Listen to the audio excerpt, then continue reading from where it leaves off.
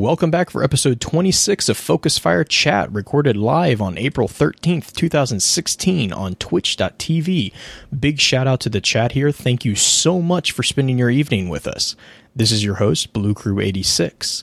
Alongside me, we have a man who really requires more phone memory, Steeman Willie Beeman. AT&T be with you, my children. Hopefully not. Yeah.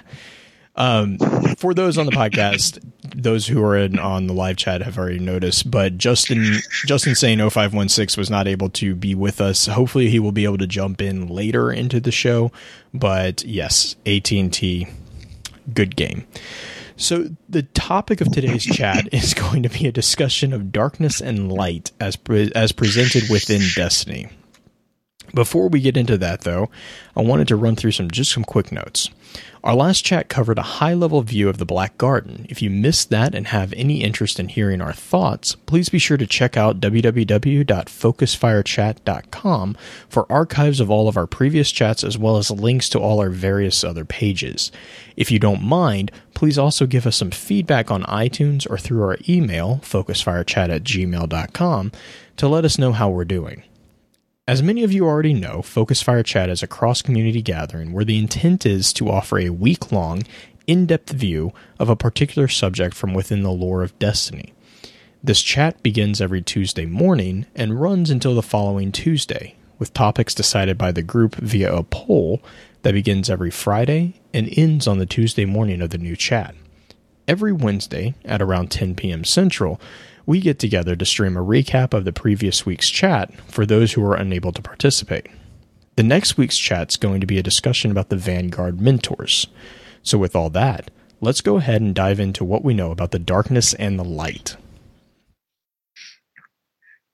All right. Well, we don't know. Well, we know a lot and we know nothing, just like everything else with the Destiny story.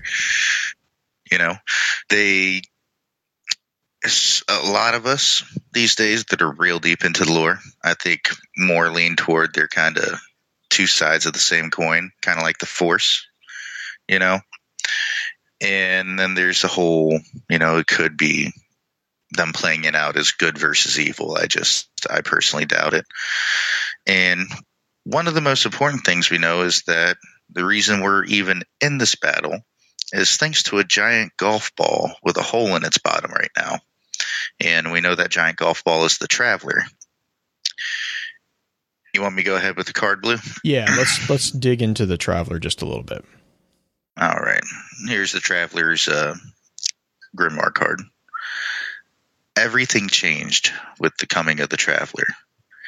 It gave us gifts that transformed the solar system and the nature of human life. It ushered in the Golden Age, a time of miracles. But it never shared its deepest secrets. Where did the Traveler come from? Why did it offer us so much? Did it know it was being hunted across the stars? And why, when the darkness came, did it choose to stay and fight for us? Now the Traveler hangs, silent, above humanity's final sanctuary. It may be healing. It may be dying. It gave everything it had to save us. And now its power lies with us. It's guardians of the galaxy. Those last two words weren't on there, but still. One of the best memes I've seen. I loved it. Oh, man. So I haven't had one for a while where Guardians was spelled wrong, and I still held on to it just because I loved it. I'm sorry, go ahead. No. I mean, I was just going to say, as is standard with everything in Destiny, we've all become very used to it.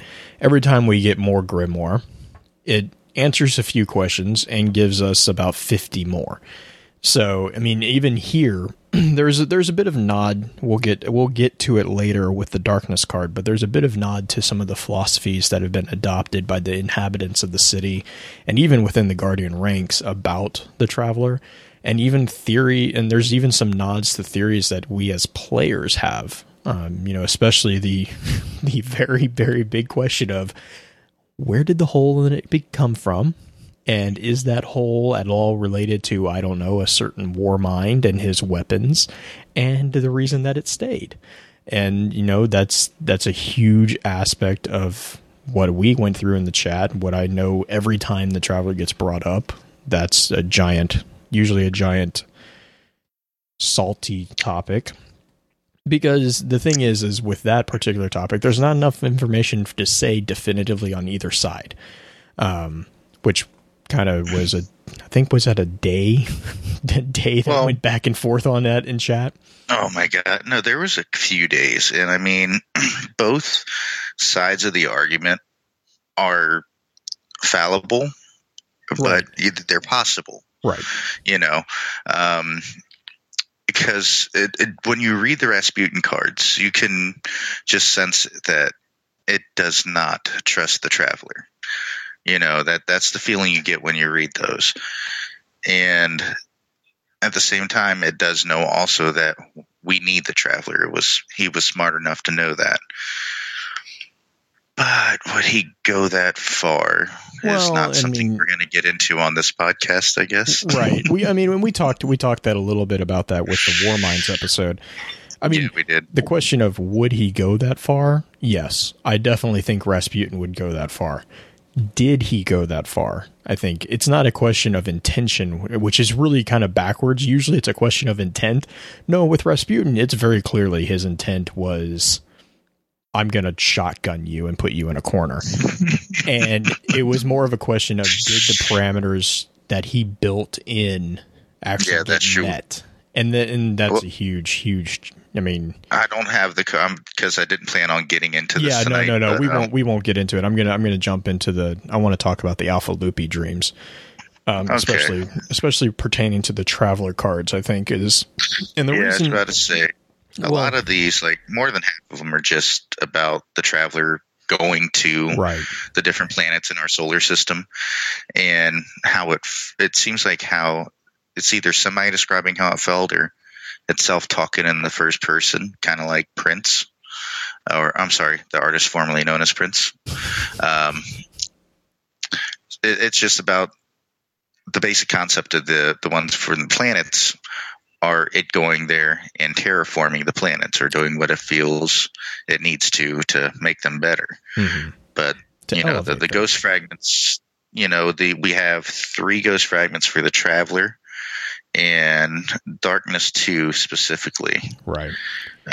And I think before we read those real quick, the reason why why we want to go into them is because whereas like Willie was saying, like the other cards are more exploring what it did, these 4 kind of seem more about why it did. It's not it's very poetic. If you haven't read The Dreams of Alpha Lupi, definitely check them out. They're very, very, very good reads. Just go to Ishtar Collective and type in Dreams of Alpha Lupi, and all of them will come up. It's a pretty easy search. But we're gonna focus on the Traveler card, and then the Darkness 2, I think, is the other Dreams card.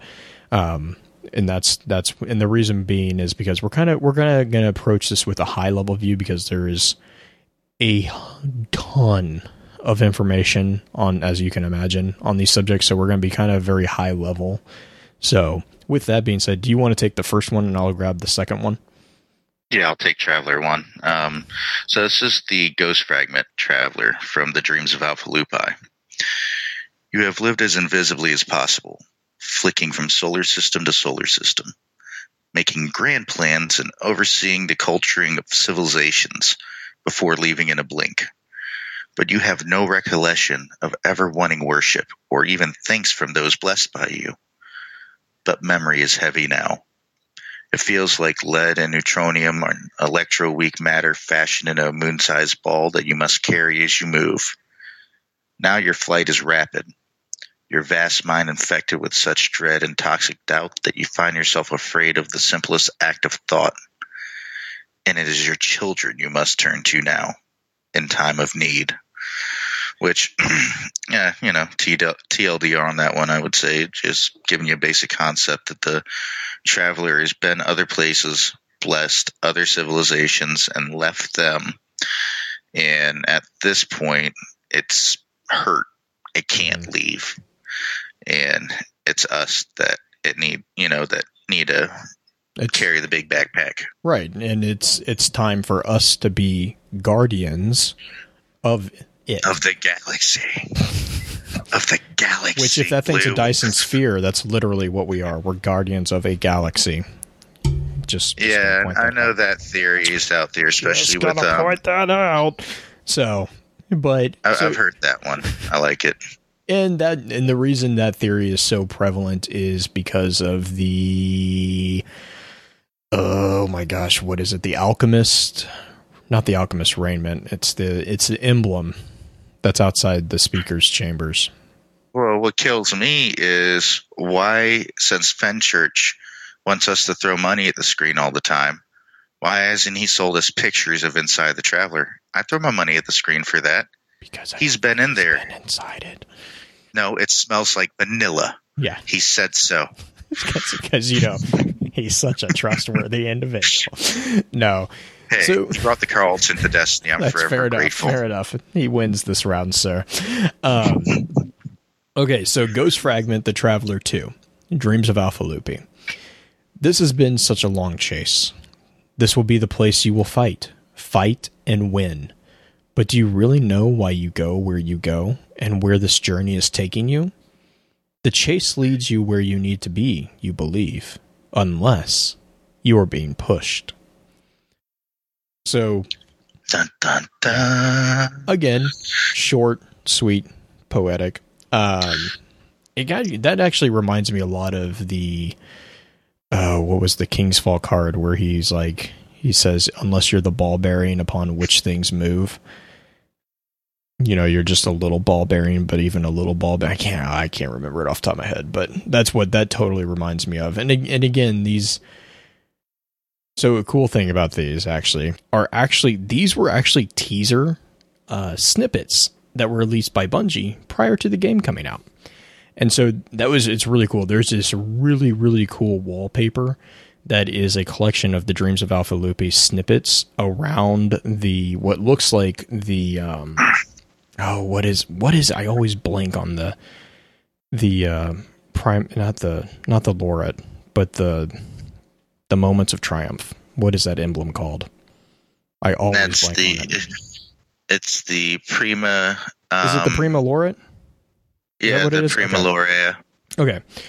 So there's actually a wallpaper that's based around the kind of that design, but it's got the text of the Alpha Lupi cards instead of the icons. It's the text, so it's really cool. It's just a little snippet there. I didn't want to talk too much about Alpha Lupi because he ties into, I should say, my pay-in theory for the week. Oh Lord! But Lord! Hey, Fun you're gonna times. love it, Blue. Fun times. But anyway, all right, we're not going to go there yet. The thing I like the most about the card you read is it kind of gives you the mindset that the Traveler also is kind of treated like Guardians are. Well, there's a difference in the fact that, we're war machines to where it's just, spreading the light. This is the first time it's actually tried to fight, granted.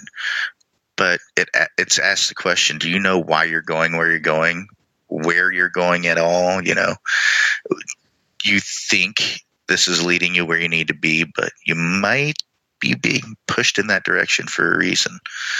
And, we have Guardians like Osiris and a lot of people who still play the game. But, you grow tireless. So the strikes got a lot more interesting with the April update. Papa Heavy, some of us knew him as Subscrote. Yes, that was his gamer tag at one point. He's already up to a 334. On all three. All three. Because he cheats.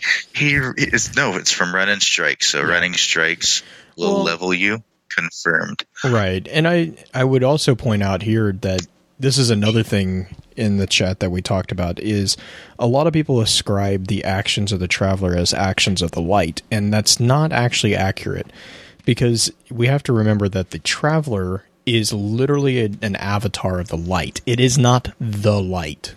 And we'll get into this a little bit later when we're kind of talking more about the theories that came up as part of the chat. But it's a very important distinction. The Traveler is not the light. It is an avatar of the light.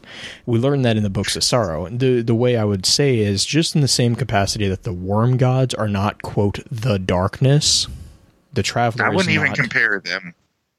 Well, no, I'm saying power of the deep.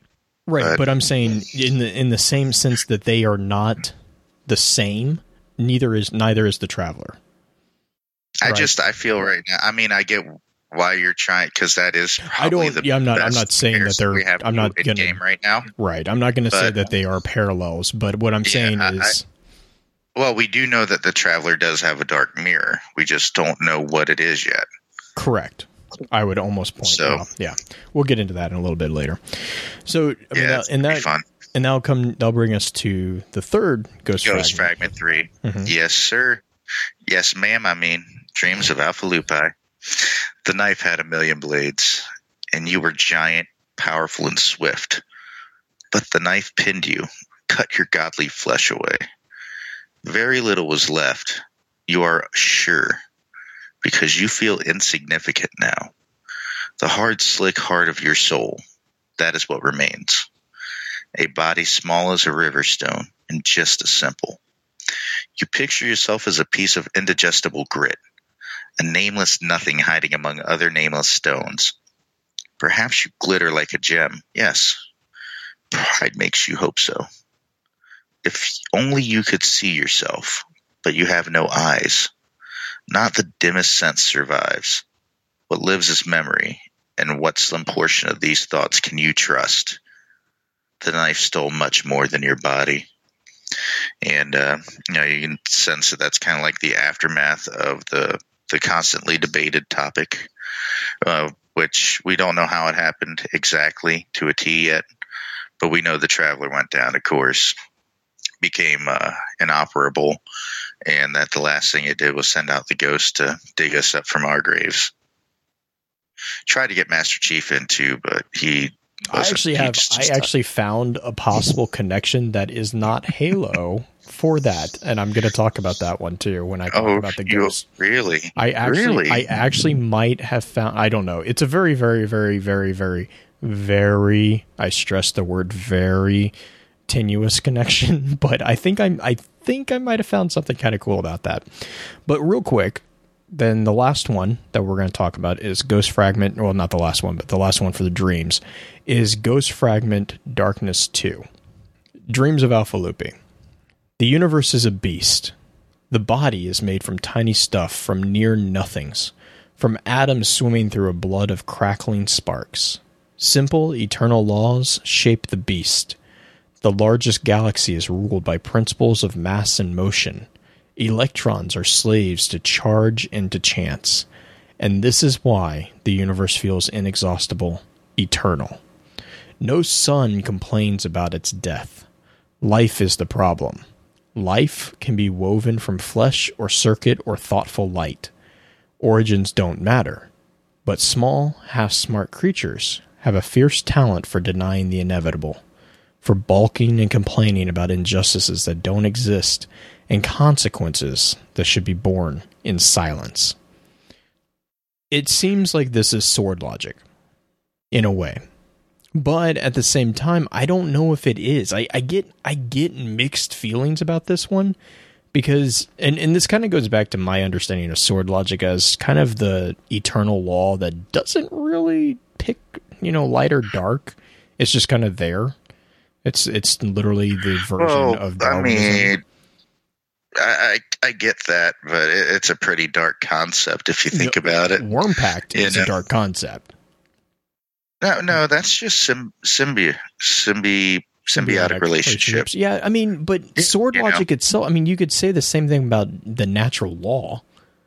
I mean, who are we to say that if they didn't put light in a can and sell it at the worm store, that the worm gods wouldn't go ahead and just go get 12 packs every, couple days and be happy with that? Yeah, they would, But they'd but probably my be point, very reasonable about it. they probably be, well, I don't know. That might be a stretch. But so I mean, to me, it's very. Oh, and the thing is, I just realized. Hang on, I'll be right back. I'm going to grab this quote that I have. Hang on. Continue. Did we have any interesting ideas in the chat? I mean, like I said, I tried to keep up the best I could. I was having. I don't remember on family. This one. We kind of talked more about the relationship of the manifestation of light, which we will get into here in a second, because there is some really fascinating stuff with it, and I'm going to butcher the physics of it because I am not a physicist. So yeah, there's a quote from, and I'm sorry, I don't know where this quote is from. I should, and I'm probably going to get yelled at for not knowing it. But the reason it reminds me of this is it says, "Our old worlds have grown feral, rabid beasts with teeth of rust and ruin. But such beasts are meant to be tamed or broken." And the reason why this reminds me of this is the fact that this card starts off with the quote, "The universe is a beast." And so it just to me that just reminds me of this. And I want to say, I was going to say, I'm pretty sure it's not the crest. The crest of Alpha Lupi is not. But, and like I said, I'm not sure where that quote comes from. It was a really, really well done wallpaper with the hunter's crest of Alpha Lupi centered on it. And that's why I just kind of always, whenever I read this card, that's what I keep thinking. And that's another interesting thing about the Alpha Lupi, herself, hisself, itself, is the quotes on the armors. Do you by chance have those somewhere close, Blue? I have the crest because it's an awesome piece of armor. Do you have the Titan one or do you have the Hunter one? They both have different. I can grab either one. I have both. Okay. Go ahead and the Hunter, read those off real quick. Sure. The Hunter says, "You've heard every last tale of the wolf by now. None of them are true. You are the wolf." And the Titan says, "Whoever survives our passing does so only by our consent."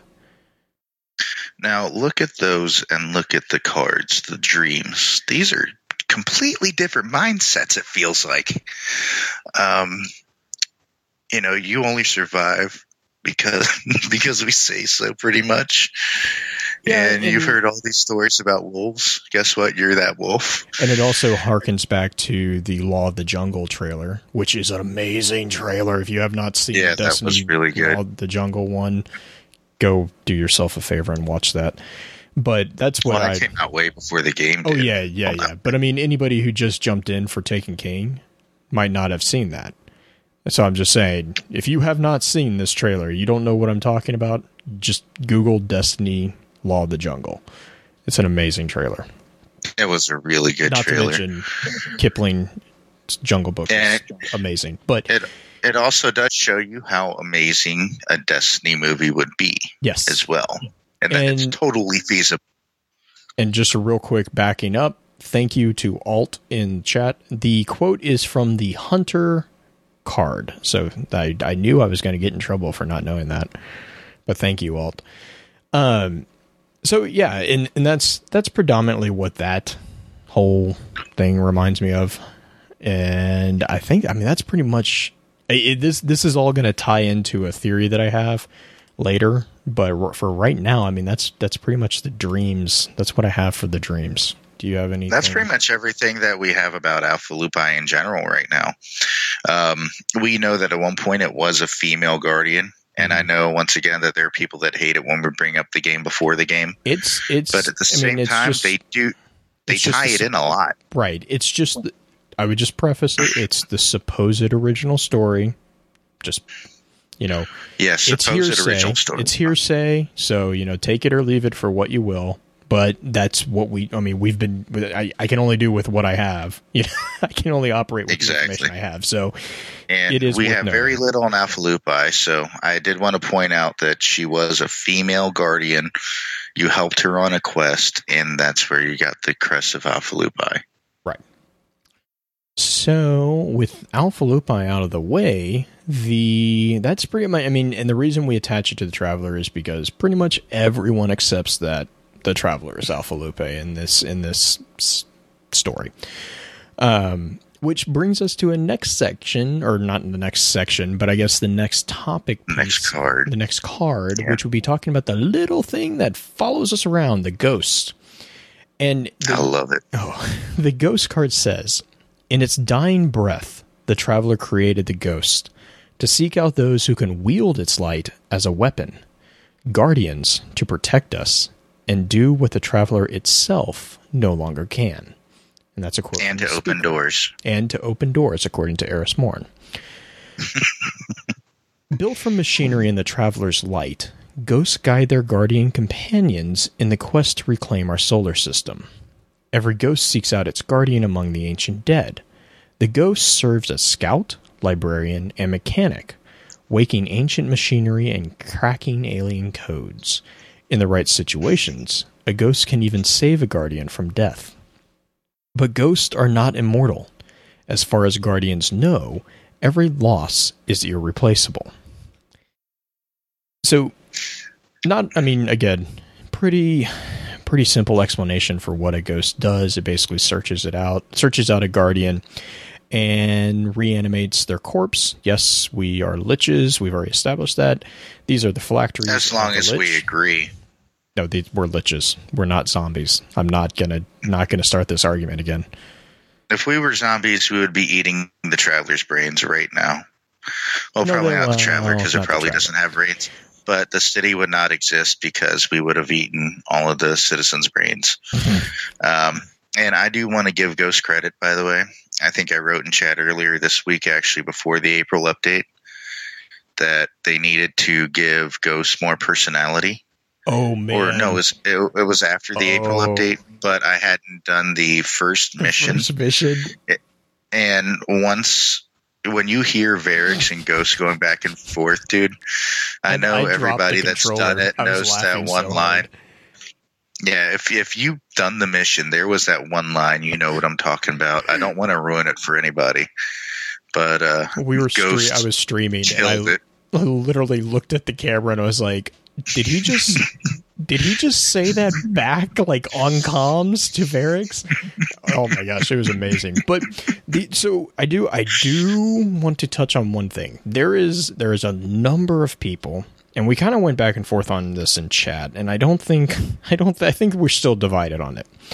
But there's a lot of people out there who say that the ghosts search for their quote-unquote one guardian, and that it's a 1-to-1 ratio. There is one ghost for one guardian, and that's it. They are, for lack of a better term, soulmates. I actually argue that is not the case. And I think that's pretty much confirmed to be true, isn't it? Yes, and I'm going to touch on that because there is an item that you can scan in one of the missions, the Cade Stash mission. Now, many people call this a lot of people refer to this as the, quote, Halo, or one of the Halo Easter eggs, because there is a pod, and it looks a little bit like an ODST drop pod. And you can scan it. And the quote that Ghost says is pod number 10201. A guardian with exceptional light sealed himself inside. He's been in there for centuries. Before I found you, I tried to resurrect him, but he preferred to sleep. He said the last war was enough for 1,000 lifetimes. And that's the end of quote. So my point here is, this is actually the second case of a ghost transferring ownership. The first case is our favorite topic is Shin Malphur and Jaren Ward. And there's a big argument there too, because Shin Malphur, as far as we know, never died. And so it's a question of how did Shin Malphur become a guardian, if he became a guardian, and yada, yada, yada. But what I want to focus back here is your ghost tried to resurrect someone else, and it wasn't the ghost that was incompatible with the person, but the individual decided to not come back. So if your ghost is only on a 1-to-1 ratio, then he wouldn't have been able to resurrect our player after trying to resurrect this other potential guardian. And I want to throw out there, I don't think that Ghost is telling the full story. Oh, I'm sure he's not. I think he woke up and the first thing he said is, "You're not Cortana. Get out of here." Well, what are you doing? So, yeah, and there's another theory that this is actually possibly Saint 14, because there's a dead ghost next to this scannable item that is the Saint 14 dead ghost. So I've heard more and more that there are a couple of people who think that this could be Saint 14. Now, there's another really thin connection that I kind of found really odd. If you view 10/2/01 as a date, that gives you the date of October 2nd, 2001. Now, I just out of curiosity was like, yeah, well, let's see. He sealed himself inside a pod, so that'd probably be equivalent to a death. So who died on 10/2/01? Just to see who I could find. There is an individual named Franz Biebel.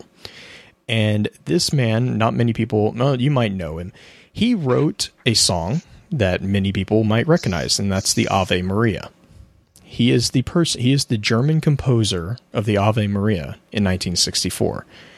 And he was also a draftee in World War II, where he became a prisoner of war until he was released at the end of the war and then went back to become a teacher in music theory. He died in 2001 on October 2nd. So he sealed himself inside a pod, and his exceptional light, if you know anything about the Ave Maria, it's pretty a beautiful hymn. And he also was involved in a war that a number of people have said was enough to last thousands of lifetimes. Like I said at the beginning of the episode, it's a really thin connection, but I thought it was pretty really thin, I mean, I know, but it's just like, it was one of those things where it's like, there are a lot of little random coincidences on that one. So there are, dude. That's interesting. I've never heard of that guy until you said something blue. I never heard of him. I was like, I mean, I'd never heard of him. And I started looking, I was like, God, this is silly. And I started pulling him up and I was like, wait, what? Like, there's so much random stuff here. And yeah, and then it was the part that really sealed it was the fact that he was actually involved in World War II. Because the quote, "Lost war was enough to last for 1,000 lifetimes." I've always ascribed to, it's Master Chief, blah, blah, blah. He's tired. He wants to rest. But no, I mean, if this is a nod to a guy who was in World War II, that'd be amazing. I mean, I don't know. I thought it was kind of cool. So that would be so amazing. And then I think did we have anything else we really wanted to? No, because I do actually have something I want to touch on real quick. Yeah, go for it. As far as ghosts go, we have the latest Rezul card. If you haven't read it yet, I'm not going to spoil it for you. But what I want to point out here is his ghost didn't just stay inside him and pop out whenever he died so he could be resurrected by another guardian.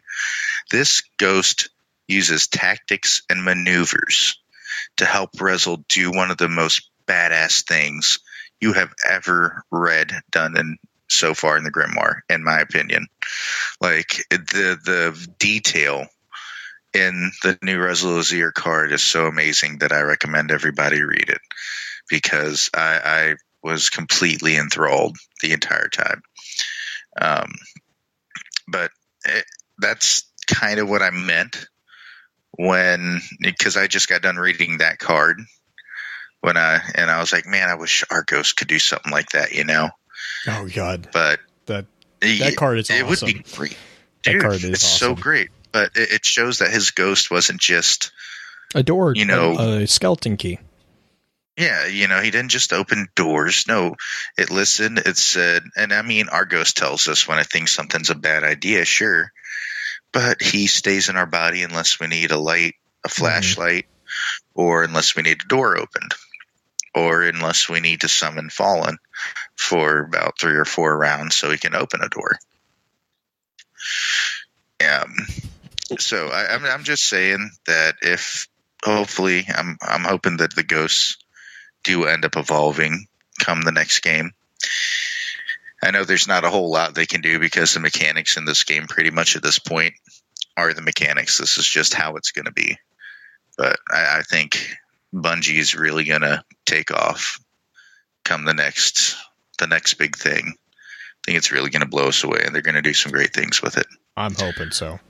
But, so, and I'm assuming that we don't... Well, I have something, again, I have a theory that entails the ghost, but it's not really pertinent to right now. You want to talk about the speaker real quick? I thought we were going to Motes of Light next. I figured we would do speakers and then motes, because speaker kind of collects motes. We can do it either way. Do you want to do motes first? Well, I'm just trying to go by your show notes, Blue. Fair enough. Let's do Motes of Light. So, okay, Motes of Light. All right, I'll take it. Okay. The speaker has no interest in glimmer, marks, or the other currencies of the tower's military functions, but he happily accepts those motes. Points of light willed into being an exercise of a mighty guardian's power. Some say they will one day become the souls of new ghosts. Others believe that they feed the intricate machinery the speaker tends. Whatever the case, the speaker will happily reward donors with patterns and signs from his collection, more out of gratitude than any mercantile impulse. Which I thought that really, because when you have the actual mote flavor text, it says that it's pretty much a piece of light. I can't remember the exact, and we don't have it up here either. Hold up. Yeah, you get that, Blue, real quick. But apparently the point is, there's something called a fruit motes, and I got distracted. Sorry. That was from the Festival of the Lost. Yeah. It says a brilliant spark of the traveler's light can be consumed to apply experience to your equipped gear. And what I'm getting at with the motes, though, is that in Vanilla Destiny, there were only 2 people. There was only 2 uses you had for motes of light. Right. You could give them to the speaker, or you could give them to Xur.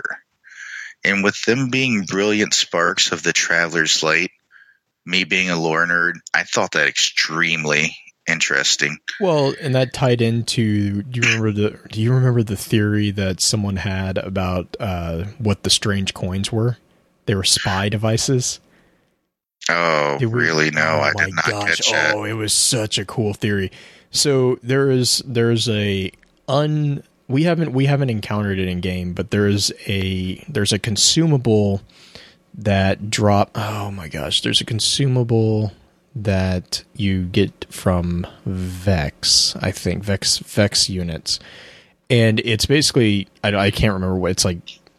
I can't remember what it's called, but it, like, the image, the card image, it looks like a dull, strange coin. And it was like, what the hell is this? Like, what? I don't understand. And then, like, literally, if you hold it next to a strange coin, it's a duller, strange coin. And then we started looking at, like, the description of strange coins, and we don't really know what they're doing. We just know that they hum or vibrate. We don't know why. Yeah, they vibrate, and they're warm to the touch as well. And so I remember chatting with this guy. I can't remember. I think it was in our chat. It might have been on Reddit.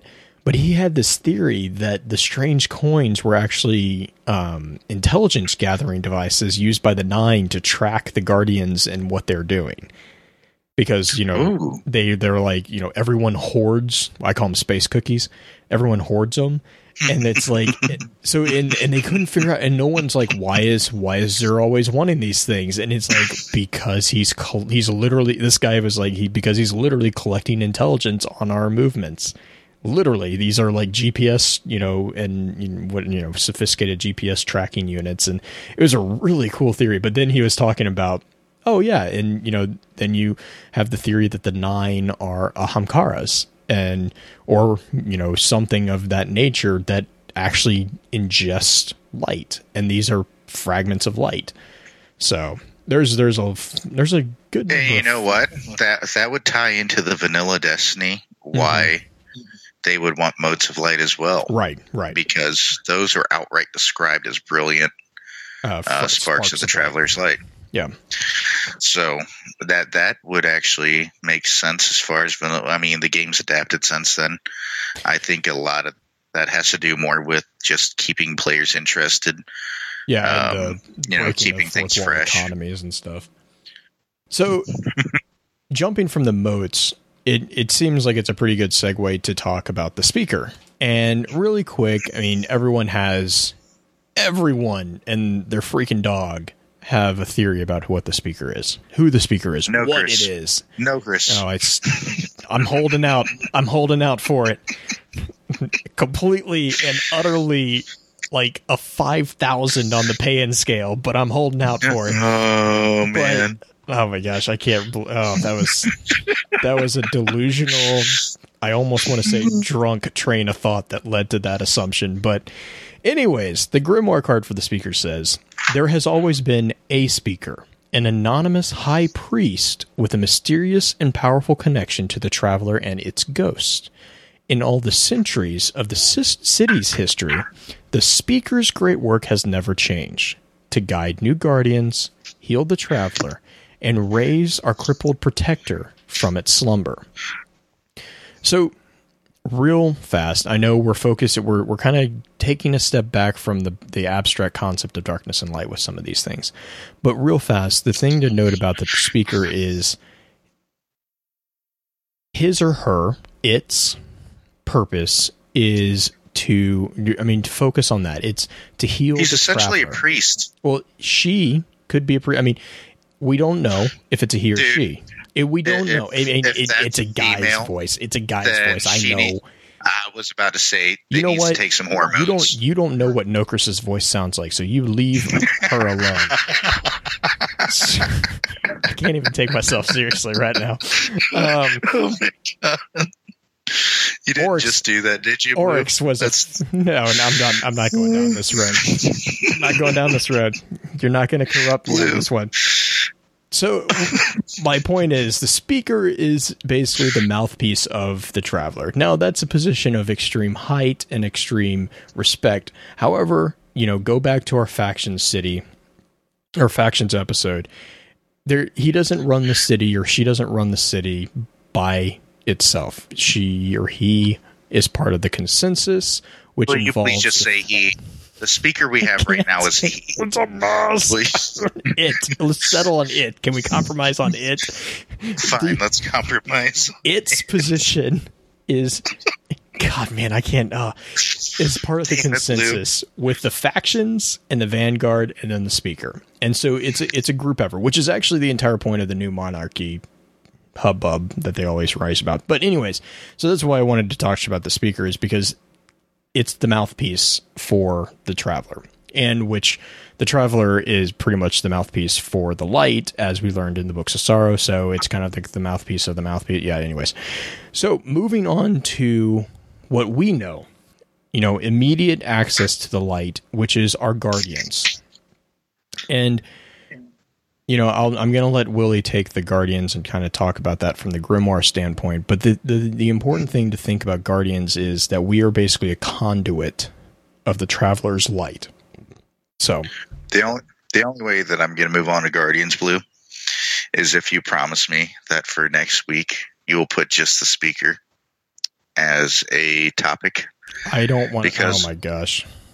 Although there's so little, there's so much. I know there would be a complete spin foil week. Okay, but you know what? Let's put the speaker on there. Let's do it. Okay, fine. All right, fine. So since Blue has agreed to do that live on stream, since I've been blackmailed, I will go into Guardians. Legends are carved across history by the brave. They don't tell you who that quote's from, but I believe it's Payan. Guardians are warriors forged in the Traveler's Light, a final hope in a universe falling into darkness. Chosen from the dead by the Traveler's ghosts, Guardians are those rare few able to wield the light as a weapon. For centuries they have defended the city. but that defense cannot hold on forever. Now, with the darkness rising again, the time has come to retake our lost worlds. The Guardians who lead the way will save humanity and become legend. Yes, sir. And that's a big thing that I feel that should always, when people, because whenever we talk about a lot of topics like Crota, Oryx, major players for the darkness, they'll be like, oh well, or Crota took out Wei Ning and thousands of other Guardians on the moon. Why couldn't he just because we're not just any Guardian.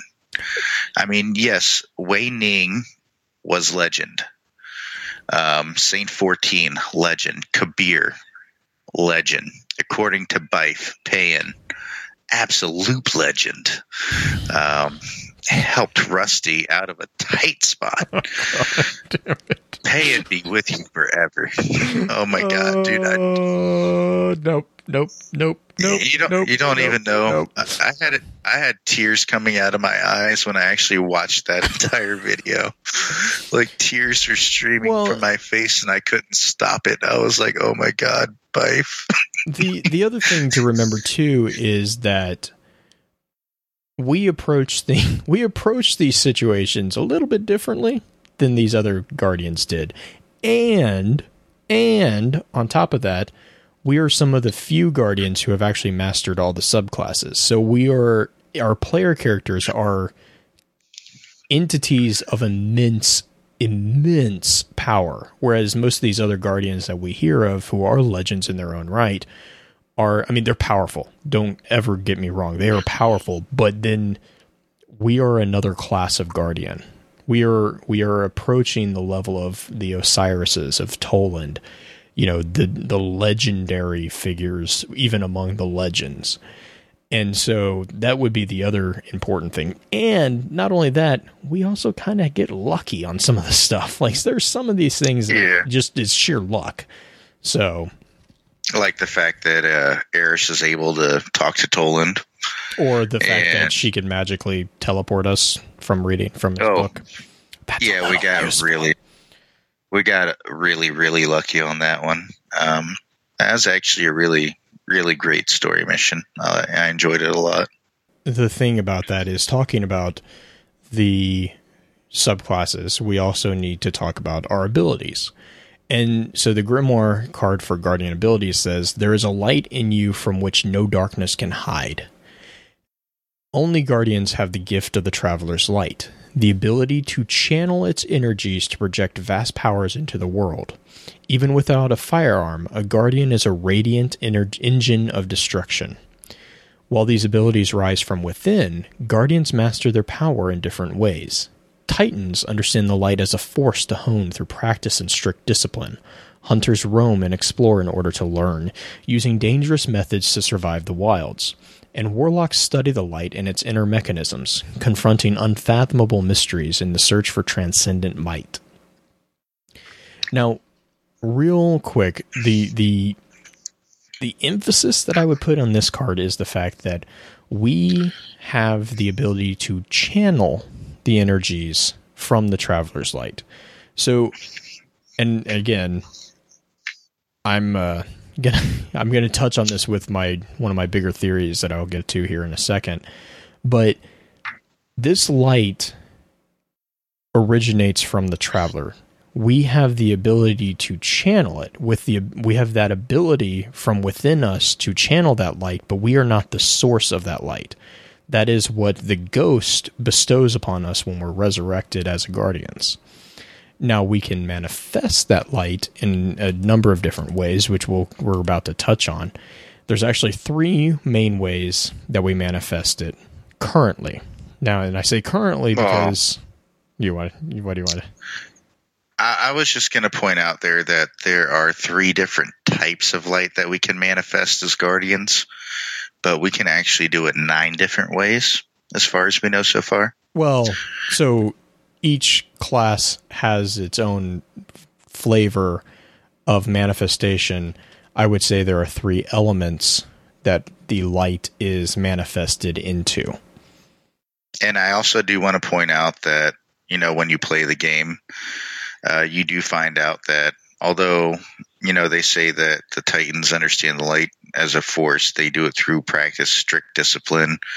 Hunters only roam and explore to learn. And the warlocks study everything.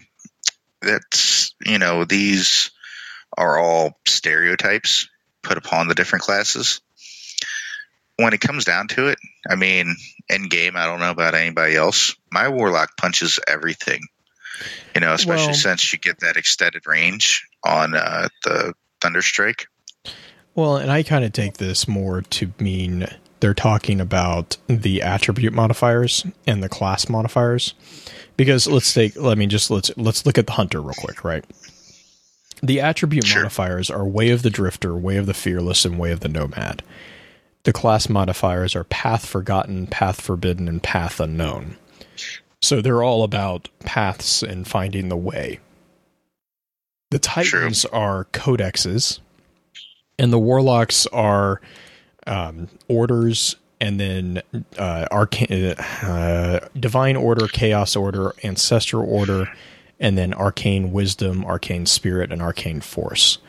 And so when they say these stereotypes for the classes in this abilities card, I think that's kind of what they're kind of touching to, because the Titans have the codexes. That's, their modifiers. Now we as player characters don't experience them training, because honestly that'd be rather dry to experience in game. But you kind of do train as you go on, right? You unlock them through experience, but I think the emphasis is that it's by unlocking these abilities and these class specific modifiers in your skill tree from the player's perspective, that is us training in these fashions to become more powerful. So, all right, yeah, I can get down with that for sure. Yes, they're stereotypes, but I think the stereotypes are based around the general degree in which the different classes gain experience or gain power. It's the big thing for me, me, Blue. Anybody that follows this podcast or chats with me at all knows I'm a Titan enthusiast. That was who I picked in beta. That's who I picked as my first character before I made a Warlock and a Hunter. And, the big thing that really kills me with Titans is that people think, oh, here's the dumb Titan Smash. No, it's not that simple. Look at Rezel. Rezel came up with a brilliant plan. Yeah, Saint 14. I don't know about that. No, Saint 14 has his own thesis on the darkness. He does. He has his own thesis, and it's a good one. But, as much faith as he had in the speaker makes me doubt his intelligence, personally. But I guess we'll touch on that another time. Right, yeah. Well, we talked about that in the Saint 14 episode, too. We did. And, I love Saint. Don't get me wrong, dude. Saint is he has one of the greatest stories, as far as I'm concerned, in Destiny. It's just, that the faith he had in the speaker and the extremes he went to for the speaker. Even if he did not actually try to battle Osiris, which I believe he might have tried to, but we touched on that in the Saint episode, so I won't keep going into that, but you get what I'm saying. Right. So then we'll go into these elemental manifestations, let's go ahead. Of light. You want to do arc? I'll do solar, then you do void. And these are just really, really, really brief. So it's arc. A spark can give life or take it. The universe is defined by fundamental forces. Complex matter is bound together by deep forces, and in the study of this binding lies the secret of arc light. So basically, we usually equivalent this to electricity or electromagnetism. And then there comes solar. Yep. Sometimes the only answer is to burn it all away. I don't know who said that, but that is a great quote. The universe is defined by fundamental forces. Energy is carried by quanta, tiny messengers of change. In the understanding of these messengers lies the secret of solar light. And then after that, we have the void. Right. And solar, for touching back on the elemental piece, solar is obviously fire, the sun. Yes, that's very true. I forgot to mention that. Yeah. Well, from a physicist or a physics point, I don't know how. I'm not a physicist. From a physical science point of view, the element of the universe that is usually equivalent to solar light is what's called strong nuclear force. You can see this in plasma, which is ironically what the sun's made of. So it's a pretty direct connection there. And that does bring us to the void energy, or the void arc, or void light. And it says, it's fitting then that we have weaponized the unknown. The universe is defined by fundamental forces. Beneath the world of light and matter lies the vacuum, and the vast dark secrets that it contains. In the understanding of this vacuum lies the secret of void light.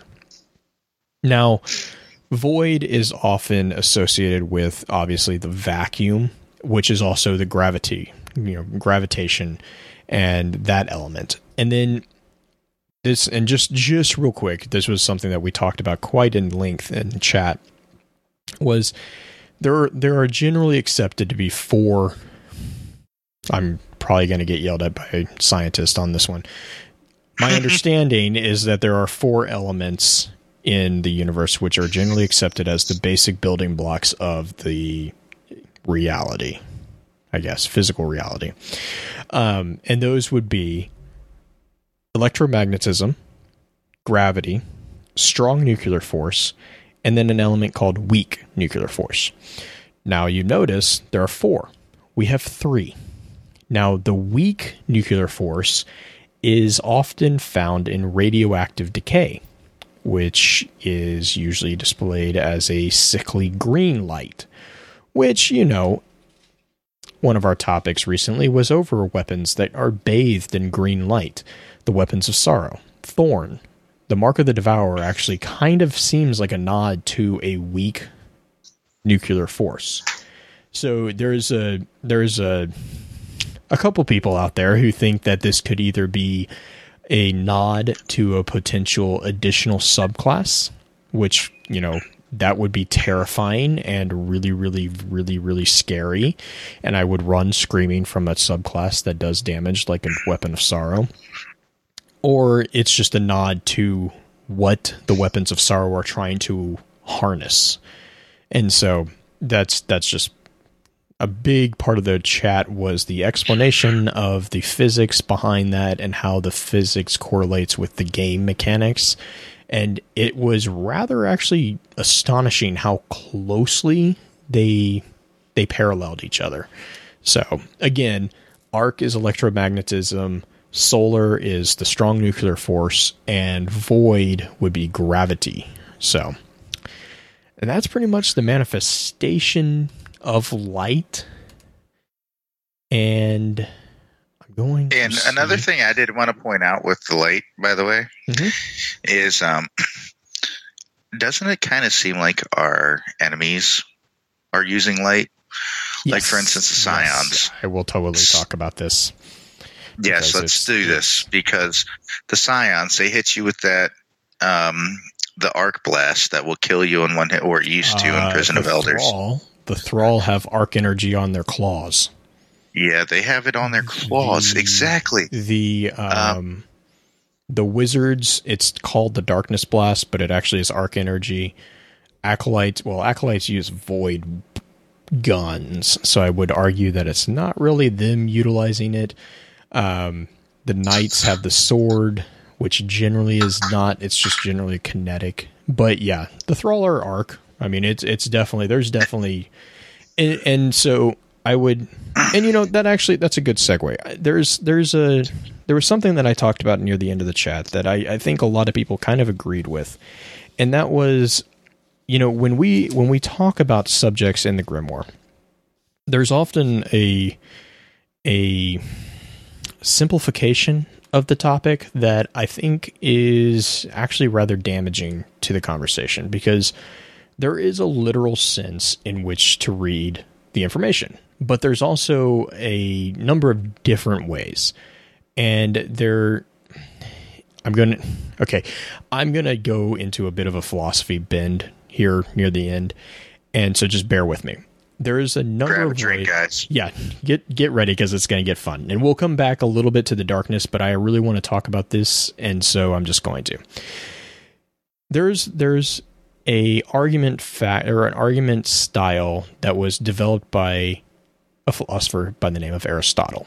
And this is based around the concept of what he calls the four causes. Now, this is also used in the Catholic Church to read religious texts, and there in the way that they do this is there's a multiple layer of ways to read information in any given situation. Those ways are the literal, which it's pretty self-explanatory. Literal is exactly what it says. If I say I'm going to go here, I'm going to go here. There's the allegorical. The allegorical is a way of reading. Well, okay, just real quick. There's literal, allegorical, anagonical, and moral. So, to break those out, we already touched on literal.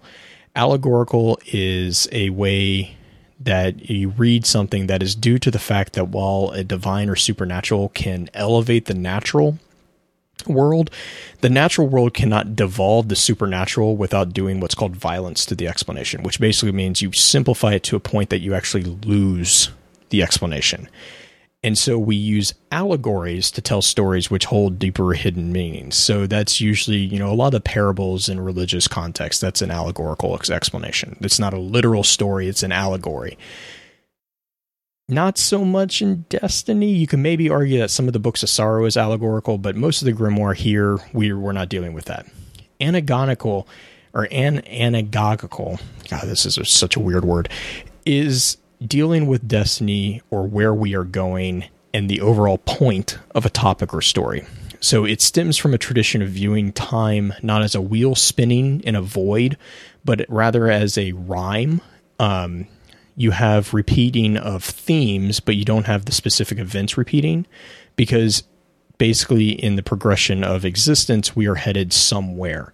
We're not just constant. It's not an Aztec calendar. It is a progression of a timeline in which it rhymes. It doesn't necessarily repeat itself, which is actually rather important with the concept of destiny because of the idea of time travel. I don't have any specific examples on that one, but it's just something to kind of keep in the back of your mind when you're reading stuff. It's like, okay, what is the exact point of this? What is the it's called the, hang on, I misplaced my note. It's called the efficient cause. It's the final cause. It's where it's going. And then you come to the moral, and moral is it's just like literal. It's pretty self-explanatory. Moral is meant to instruct or communicate in the way that an authentic follower or believer would live their life. So Books of Sorrow, if you read that in a moral sense, this is the example that Oryx is passing down to the hive of how to exist to become the perfect shape, right? So when we talk about light and we talk about darkness, we're not always talking about physical manifestation of power.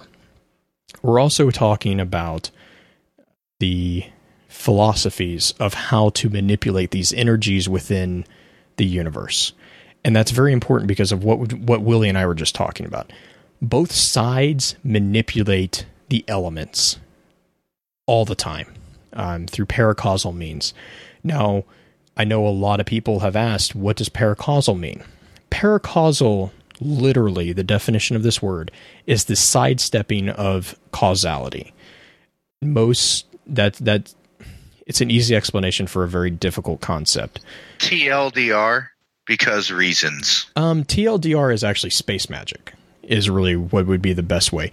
The best example of this... How would space magic not be because reasons? Well, I mean, but so paracausal, the best example that I would have for you is in the Vault of Glass. When you run through an Atheon and you see on the bottom of the screen that says Guardians make their own fate, that is literally, you are not bound by causality nor a predetermined reality. You are literally making your own fate. You are defying the forces of the Vex, who are ontologically defining what their reality is, by overriding that definition with your own. The other great example of this is the mere existence of a guardian. You are a dead thing that is alive. Every time you die and your ghost resurrects you, you are executing a paracausal ability. You are defining yourself as more important than the physical causality of the system, or of the reality. And the reason why we call it space magic is because there is no cause to the effect that is our supers. When my hunter summons the golden gun, there is no cause to that. I literally will power into a manifested existence and enact it upon the reality in which we are in. Same with a Titan who does, the Fist of Havoc or the Word of Dawn. Those are manifested abilities or manifested effects in a world that there was no cause of, other than the fact that you created a ritual and then it manifested itself paracausally in your hands. And that's what in the Books of Sorrow, when it talks about the worm gods teaching the hive rituals to summon paracausal weapons, that's kind of what it is. They're teaching them how to do things that as guardians we innately know from the knowledge of our own training. So all that being said, when we talk about light and when we talk about darkness, generally when we're talking about it, we're talking about, the Traveler versus the darkness, or the worm gods, or the Formless One, or whoever you want to pick on that side. Or it's the Guardians versus the Hive, or the Guardian. And I would even hesitate to say that the Cabal, Vex, and Fallen fall within the quote-unquote darkness, because when we've discussed this in, pretty far detail too. But there's an important distinction there to keep in mind what level we're talking about when we're talking about the light and the darkness. And I kind of want to touch, after saying all that, I kind of want to go and I want to jump forward.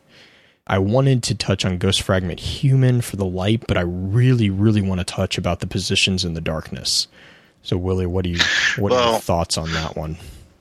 My thoughts are, let's do Ghost Fragment Human. This is when all of these ghost fragments are actually speaking about the first people to come in contact with the Traveler. It's mainly coming from Commander Jacob Hardy. And Blue, I'll take number 1, you take number 2, so on and so forth. Yep. All right. Ghost Fragment Human, from the Diaries of Commander Jacob Hardy, pilot of Eris 1. The mission is a go. Crew of 3. Mihailova, Quio, and myself. Immediate departure at the next home in window to Mars. The MREs and return ships will chase us out. How do I feel? I said at the press conference I felt privileged. Historians will read this diary, but it won't take their insight to the world that I'm terrified. It's the human reaction. What I wish I could convey is the exhilaration.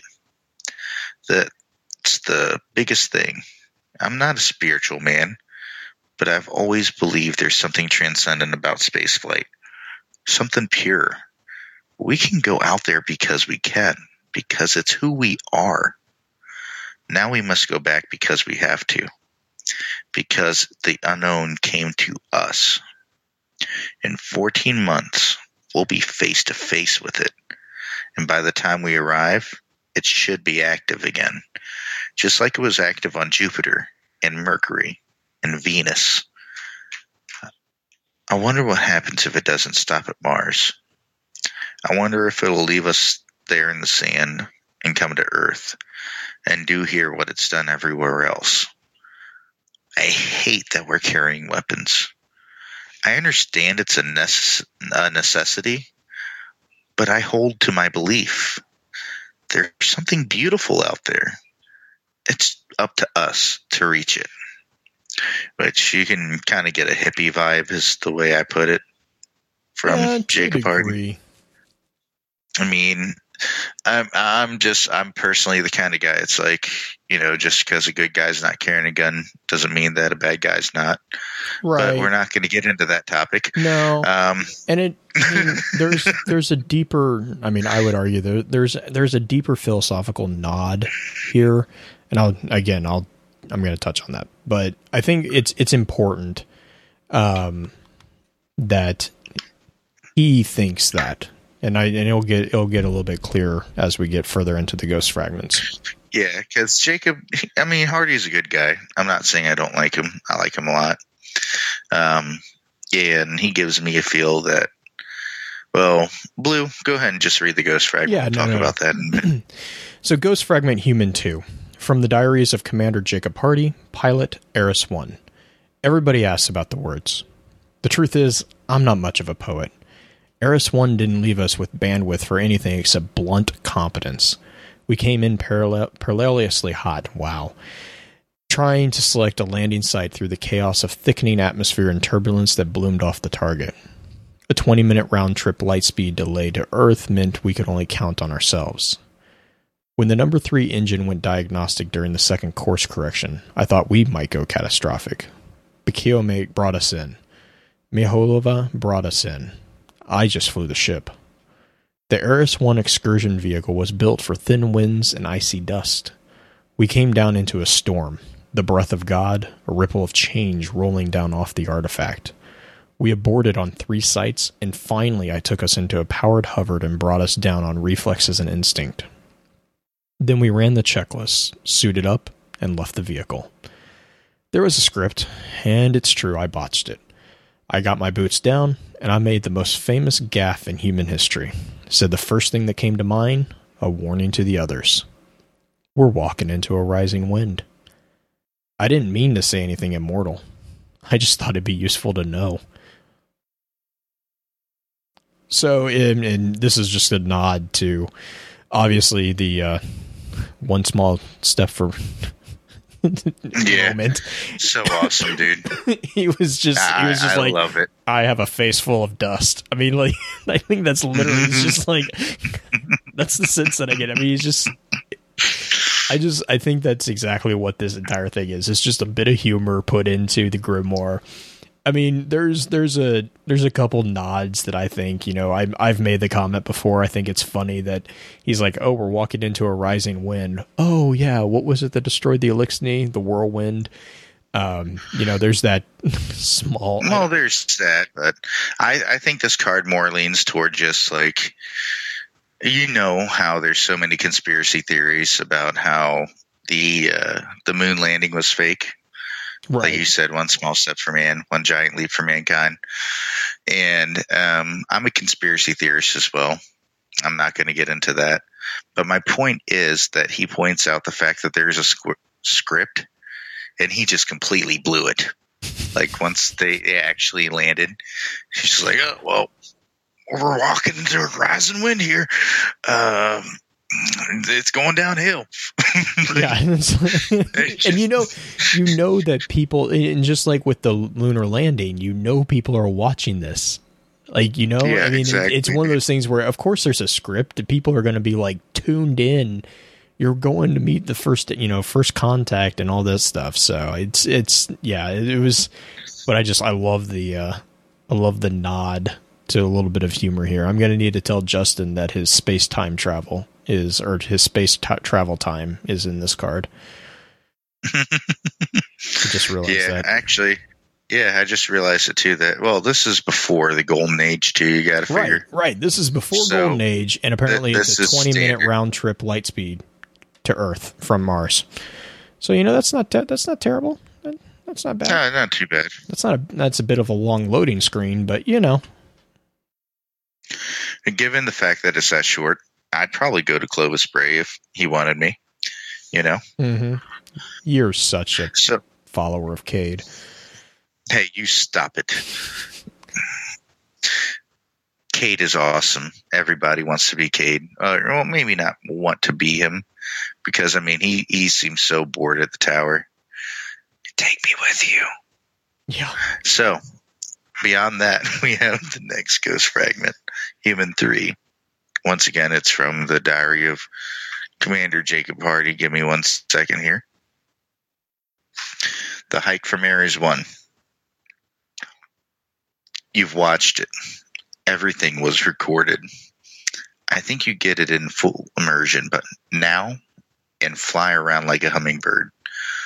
I'll add what I can. The route was planned. We all went together. The CEV and the Ares 1 itself had enough automation to go home alone in the event of a crew loss. Whatever we'd find at the artifact, it needed the human element. We carried rifles. They made us heavier and slower and probably less safe. I think the argument about the rifles can be left for another time. What's important is it turned out well. Look at me. Look at us. You're talking to a 90-year-old man, a 90-year-old who's never been sharper. I'm miles ahead of every cognitive benchmark. What's happened to me is good. What's happened to all of us is good. When we crested that rise and made visual contact with the artifact, I don't think any one of us dared dream that it would end this well. We went to Mars at the cutting edge of human civilization, and it wasn't our weapons that won that day. It was our ship, our training, our camaraderie, our belief that if we just reached out to the universe, not to grasp for profit or security, but with an open hand, we would be elevated. We were right. That makes me so happy to this day. Which, that's once again the hippie feel that I kind of get from Hardy. I think it's an important. We didn't win with the weapons, man. We won with our dream, with our friends. But when you compare it to sword logic, it's the opposite. How the hell? Okay, opposite. Okay, I was about to say, because that's yes, the I point, get it now. Is that the opposite of sword logic? Right. I got you. It's cooperation instead of competition. He didn't hold the Traveler at gunpoint. That it was exactly like sword logic. Oh, no. I was going to be like, no. But I think, go ahead, please. No, but that's the point. Is that it's not. That's my point. Is that this is, I'm kind of a firm believer that this is kind of the fundamental difference between the Traveler and the Hive, and the light and the dark. Is it's not a moral. I mean, I guess you could maybe argue that it's a moral thing of right and wrong or blah blah blah, but it's more of a paradigm or a worldview that is centered on the other and cooperation, as opposed to the darkness, which is more centered on the self and competition. And I think that's a very telling with that last, or not the last, but the second to last paragraph, where he says that it was the belief that if you just reached out to the universe, not to grasp for profit or for security, but with an open hand, we would be elevated. By open hand, he means open mind. Right, or just open hand. You can't hold a blade in an open hand. You can't hold a gun with an open hand. And what are you being elevated by? You're being elevated by... It'd be a bad idea. Well, yeah, but I mean, elevation in the sense of the darkness is brought on by the edge of a blade, by combat, by competition, by proving your right to existence. Whereas elevation by the light, is brought open by camaraderie, training, standing there asking to understand something, not to force it for profit or force it to bend or break to your will, but more to well, I think the government learned from ET personally, in this situation, doing all those tests and being all mean to ET, and next thing you know, he ends up going home. This time we're like, all right, let's go to it, check out, see what's going on, and it turns out everything turned out pretty swell. Well, and that's why I think like the whole comment about the gun, even though they didn't want to, I think that's the important aspect, is they were armed, they were ready to defend themselves for sure. But the important thing is that they didn't approach it with the intent of forcing it. They didn't approach it with the intent of, I'm going to force you to answer my questions. They approached the situation with the desire to understand and to cooperate with it. Look at the other races that were blessed with light. Mm-hmm. And they all show a fairly good amount of intelligence. You have the first ones that the Hive ran into after they became the Hive, which that wasn't the Yusamine. Who was that? The Ammonites? That they ran into first. The Ammonites, which they were already blessed by the light. Yes. Yeah. Yeah. What the hell do you call him, Blue? Pancake, yes. Pancake. Official name is Pahanim, but yeah, whatever. His name. As far as Blue's concerned, he's Pancake. We're just rewriting the grimoire. You just don't know it yet. But the point is, he was in love with cephalopods. So that's been discussed in Spin Foil too, which has been great. About Pancake knowing about, if he only knew about the Ammonites, the things he would do. But anyway, maybe that's why. Damn it, Blue, you got me off topic. But that's my point. Is like Human 3, Ghost Fragment Human 3 is really, really, I think, important in understanding that first contact. And I'm going to read Human 4 here in a second too, which is also kind of a very telling. It's the moment in which humanity saw the change coming. And so okay, Ghost Fragment Human 4. Again, from the diaries of Commander Jacob Hardy, pilot Eris 1. 3 human beings stood on a high ridge and saw the shape of the future. Saw rain strike a millennia-old desert. Felt the air sweeten with oxygen and warm water in the beginnings of life. I'm sometimes asked if I felt something die. The end of era of human self-sufficiency. I don't know how to answer that question. I do know that I was changed. Nobody could experience that kind of wonder and remain unchanged. The decades have since proven that to me. I knew I'd never fly another mission like that. I recognized the need for a new love. That's why I threw my fresh cognitive skills into understanding the Traveler. How can one entity so quickly and utterly remake an entire world? 50 years later, I'm conversant in high mathematics, particular topological thoughts, and the slippery irreality of light. I'm involved in a project to study the Traveler's terraforming actions right now, but I still enjoy the interviews. I like going back to that mission. It makes me unspeakably happy to see how well it all turned out, and it makes me happy to remember I was there. So, I mean, the other thing here too is, first off, I think that's a giant nod to the terraforming project of Venus that he's talking about there, but I'm just going to let that go. The thing is that he witnessed like they said, the end of the era of human self-sufficiency, and you notice that he doesn't seem all that concerned about. They have been brought into a golden age. There's a reason we call it the golden age, is because it was the highlight of our existence so far.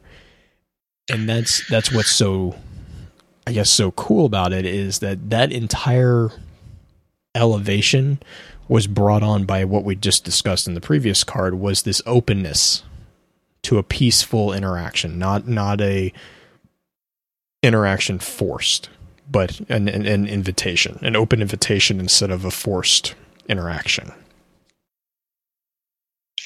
Yeah, I'd go ahead and I'd agree with that. And once again, I think that proves that Jacob Hardy was a hippie.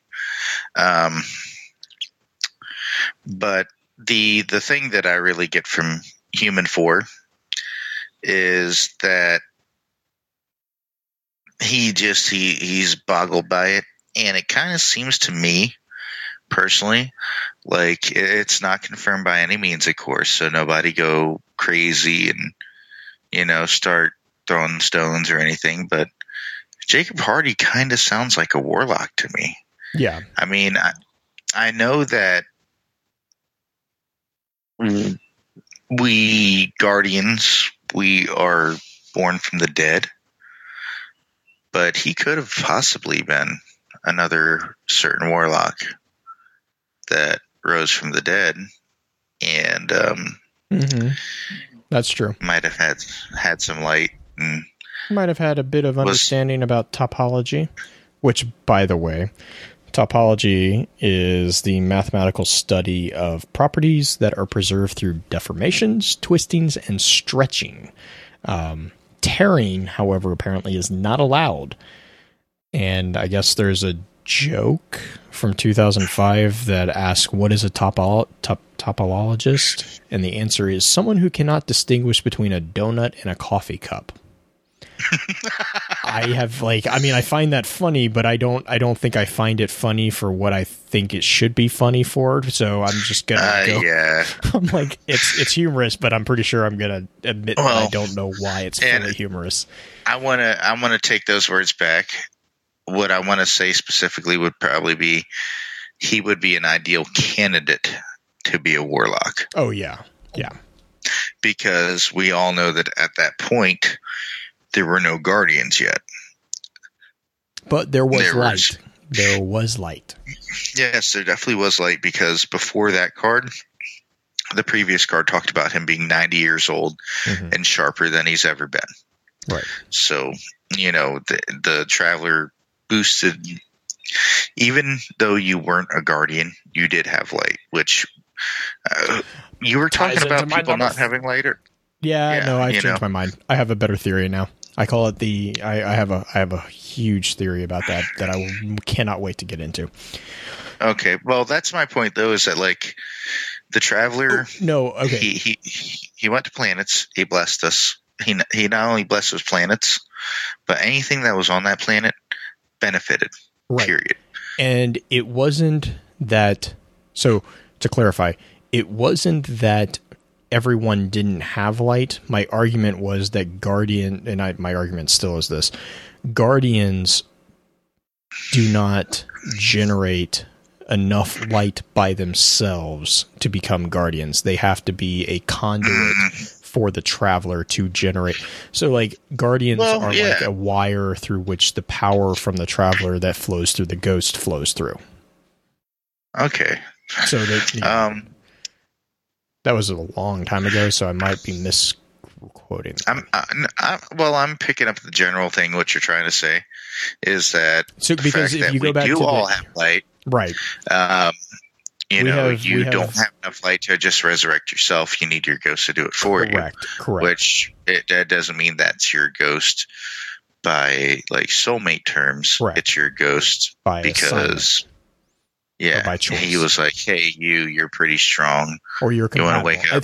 I think there was a compatibility test. I mean, there's definitely a compatibility, but I think the compatibility is not so much on a spiritual level. Well, it kind of is, but not in the sense of a soulmate level, but rather the capacity or the ability to survive the channeling of the immense amount of light that the ghost is about to pour into your body. So it's literally, hey, are you enough of a conductive unit to handle the surge of power that I'm about to pour into you? And if you are, cool. I think they can read that just from checking you out, before they decide if they're going to read you or not. Right, which is part of, okay, let's rehuman My 5. daughter woke up, give me a second. Okay, no worries. But yes, and there was a 3-man fight. The number 3... The number 3 definitely comes back up repeatedly, and Pins in chat is pointing out that there was a 3-man fire team. The number 3 is extremely important to the game Destiny, and it actually ties into the theory that we'll be getting into here, hopefully here in a short moment. It's quiet. No, go ahead and read that, Blue. Okay, cool. I'll be back in a minute. Okay. Ghost Fragment Human 5. Hope and standing with strangers. That's what I remember. Hope churning beneath my skin, assuring me that there was a place besides this place, a realm that would nurture us, not kill us. The earth was ruin, chaos and madness and death. We were standing on the earth, where I am now. But why am I still here? It was my turn to leave. I remember. I was waiting with others like me, and the ships would soon take us away. But to where? Where was this hope? I must have known there had to be a name, coordinates, except all of that is forgotten. Other than my absolute conviction that in salvation, nothing remains. The traveler. I remember that now, which was... what? I don't know. Something has stolen my words, the imagery, but I still remember what it promised us. The universe. Yes, creation held in our hands.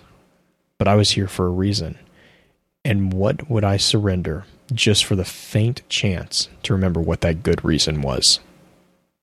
It seems to me personally that it's just Jacob describing the benefits of the light. You know, he's so pro light right now, which, well, for good reason. I guess, I mean, to me, obviously this is a person who's waiting during the collapse, right? He's waiting for, or she is waiting to escape Earth. And then the cool thing is this was one of the ones that was added in Taken King. And all the races got one. All races got one extra card. And all the races, it really seems like, is a nod to when your character was resurrected by your ghost. And so, to me, that's what this one seems like, is the story of your character being resurrected. So I don't know if it's necessarily Hardy though, right? Because we don't get confirmation here that it was Hardy. That is one thing that I was going to point out as well. I totally see the train of thought, or the arc of thought here, because every single other human card has been about Hardy, or has been from the perspective of Hardy. So I totally see that, but at the same time, I do have to point out that it doesn't call out that it's Hardy. So we just have to be open to that. And, I don't know. I go back and forth on if this is Hardy or not. Yeah, it could go either way. And I mean, they are showing a female human in that card as well, which they do that for every I was about to say card. They do that for all the human cards. But the other, the other thing was a woman confirmed. The other funny thing is that this one. So I don't know if you've noticed this, but the Taken King has a lot of dealings with hope. Have you noticed that? Like, there's a lot of central themes that are based around either the promotion of hope or the, eating of hope. The entire Thorn story arc is about a person whose sole purpose is to destroy hope. The entire Rezel storyline is about building hope. It's the entire Guardians concept coming out of the faction wars is the structure. So far as we know, that's what the Rezel is about. Well, I mean, in Rezel, the first card for Rezel was crew leading people to the city and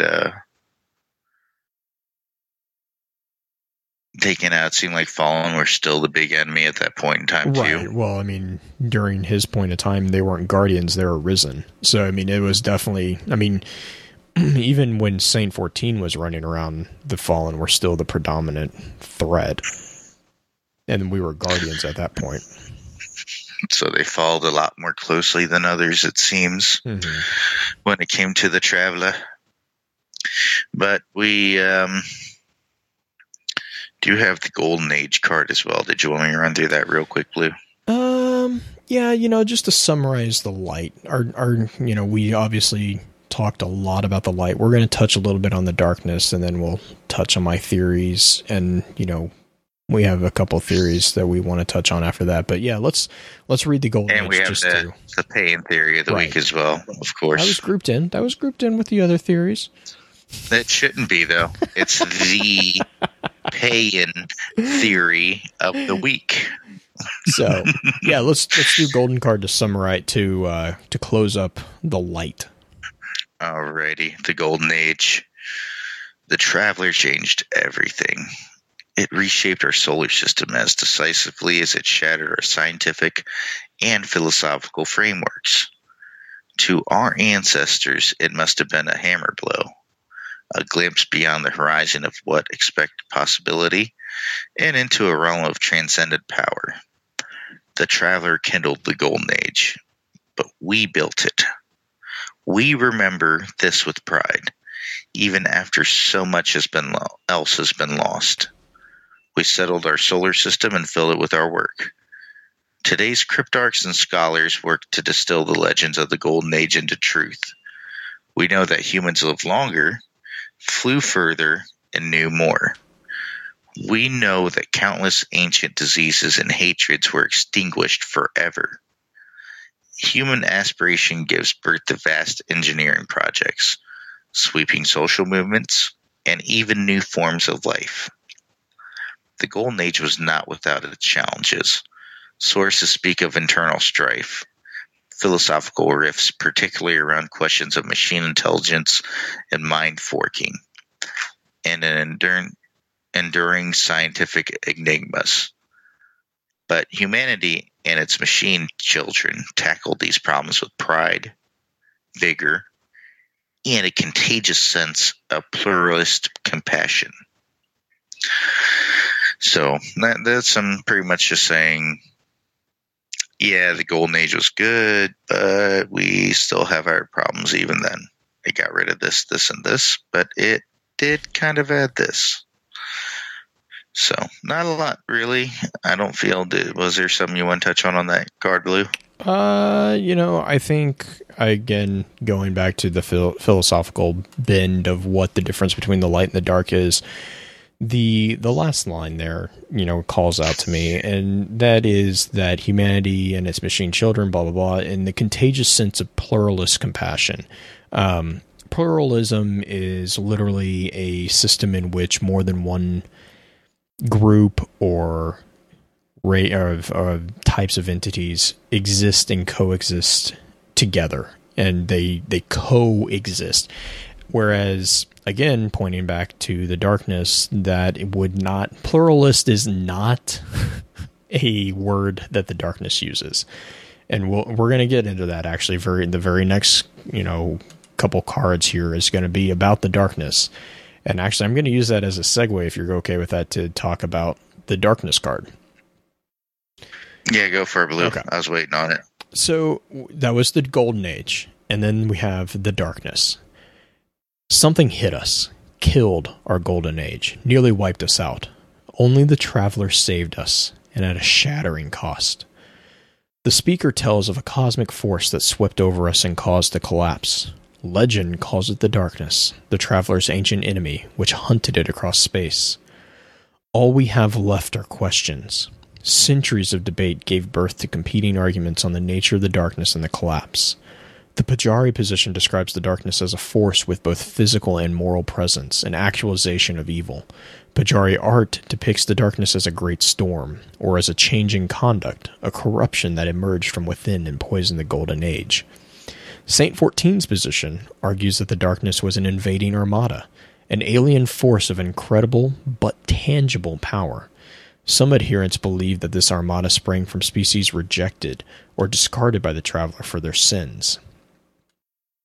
Ulan Tan's thesis considers the darkness a necessary symmetry to the Traveler in a cosmic balance. In this view, the Traveler's goodness led it to sacrifice for others, and it is up to us to return this goodness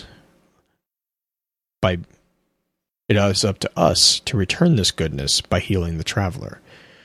The monist position, or the deflationary position, considers the darkness as a technologically sophisticated force, perhaps a post-singularity intelligence, Adherents invoke information theory or contend that the universe is a simulation, allowing advanced intelligence to gain weakly acausal powers by bending the rules.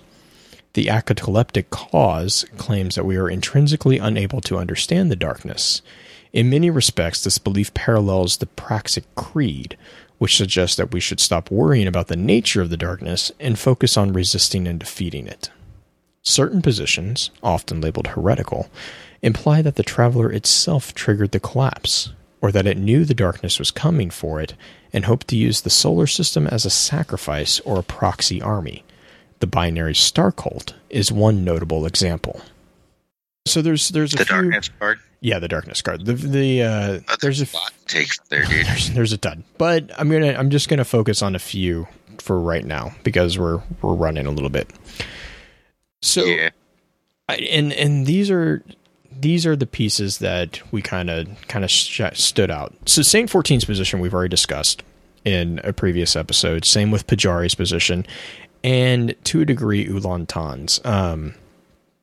Ulan Tan's is pretty much I think a position that a lot of people in the game and as players kind of take as the way it is, the necessary symmetry to the Traveler and the cosmic balance. It's basically the idea that it's the two sides of the same coin. Now, Ulan Tan argues that Traveler was good. Some people will argue that that's not necessarily true, but that's the segregation between. No, Ulan Tan's thesis was the one that has the darkness being a necessary symmetry.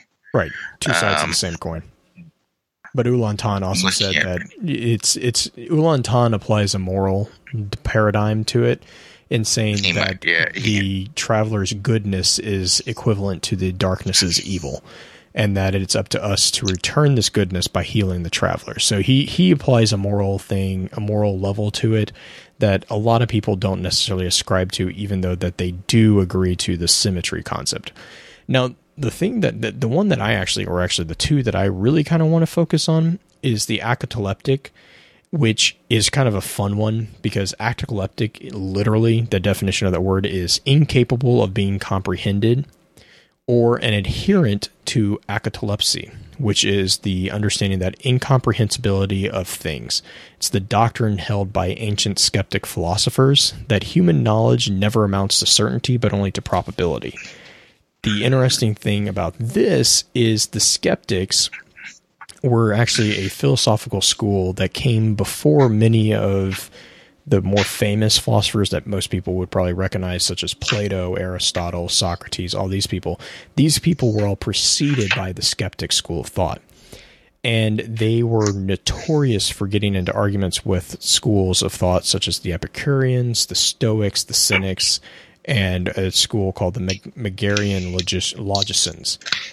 The interesting thing about skeptics is that they believe that life was dedicated to inquiry, because skepticism in Greek basically just means investigation. It just means you question everything. The problem with this is that it leads to a life of not believing in anything. They were pretty much equivalent to some of the world's first recorded atheists, because they just said that nothing could be proven. And that, of course, caused some problems with a lot of people in the time. So that was kind of an interesting little historical tidbit on that, and then they noticed that it ties into the Praxic Creed, which I found interesting on a few cents. But then on the monist position, monism is a very, very interesting concept. It's a theory or doctrine that denies the existence of a distinction or duality in spheres, such as that between matter and mind, or God and the world. They basically believe that everything is all one thing. It's a really weird. It's a kind of it's a really kind of interesting thing. But the fact is that they also call it the deflationary position. Now, the deflationary position is actually, I'm pretty sure this is a nod to what's called the deflationary theory of truth. And this is a school of philosophy and I'm going to just so this is the quote that Stanford's Encyclopedia of Philosophy says. It says, according to the deflationary theory of truth, to assert that a statement is true is just to assert the statement itself. For example, to say that snow is white is true, or that it is true that snow is white, is equivalent to saying simply that snow is white. And this, according to the deflationary theory, is about all that can be said significantly about the truth of snow is white. Basically, you can't basically to say something is true is just basically you saying that the statement itself is true. It's not actually the thing is true. It's a really weird distinction between the concept of truth and the philosophy of state. It's a weird theory, but it's just interesting that they equated those two, because the theory of truth kind of pokes fun at the theory of doctrine of monism in a way. I don't know. I found that really interesting there. See, the interesting part for me was the last one, that certain positions that are often labeled heretical imply that either the traveler itself triggered the collapse, which I don't believe personally, but that it knew the darkness was coming and hoped for the solar system to act as either a sacrifice or as a proxy army. And then it says the binary star cult is one notable example, but it's not like we have a whole lot on those guys. No, but we do have a bit on the trinary star cult, because that's a fun, confusing thing. Oh my goodness! No, let's not do that. That was a bit of a chat topic. Yes, it was that the trinary could have been the evolution of the binary. Yeah. So okay. Just real quick, binary. So a binary star is a star system in which there are two stars that circle each other. And generally generally you hope for it to be in, I can't remember what the technical term is, but generally you want them to be in sync with each other. And that's a quote unquote healthy system. A trinary star is exactly what it sounds like. It's a star system that instead of having two stars, it has three. And as you can imagine, the third wheel, if you would, kind of mucks everything up. Now, there are cases in which the trinary star system can exist in an equilibrium, but it's pretty rare, and it usually results in something hitting something and causing a lot of problems. But as we've kind of talked about a lot, is the interesting thing about this is it changes the binary star cult, which is 2, to a trinary star cult, which is 3. And the number 3 comes up quite a bit in Destiny. I'm not sure if it comes up in general gaming, honestly. Mm-hmm. I mean, I remember back in the day when you play classic games, it'd take 3 hits, or take the boss's shield down, then hit him once, and then do rinse and repeat 2 more times to equal 3 times, and he would be down.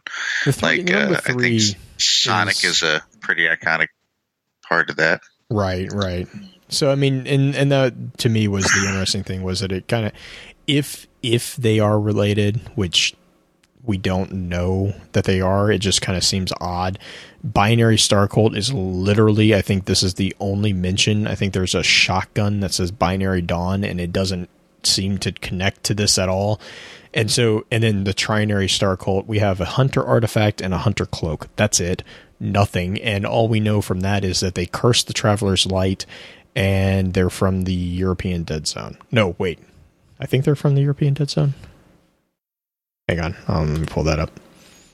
Oh, it's a quote that says, "We were fools to trust this god machine, the bringer of death and darkness," which kind of points to the Binary Star Cult. And then the Trinary Cloak says, "The mark of the Trinary Star, the hidden cult who cursed the Traveler's Light." So that was really the only connection there for the Trinary. The Trinary Star also appear in the Grimoire card for the Lighthouse, where it says that they are supposed to be looking for elements, or they see artifacts left by the Trinary Star Cult. So Yeah, that's pretty much the only thing from the binary star cult that we have in the system. I think we were going to touch real briefly on Darkness 3, which is Ghost Fragment. Yeah, the Ghost Fragment Darkness 3. I'm not even going to say what just happened.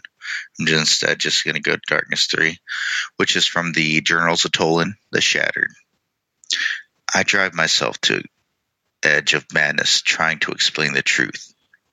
It's so simple, elegant like a knife point.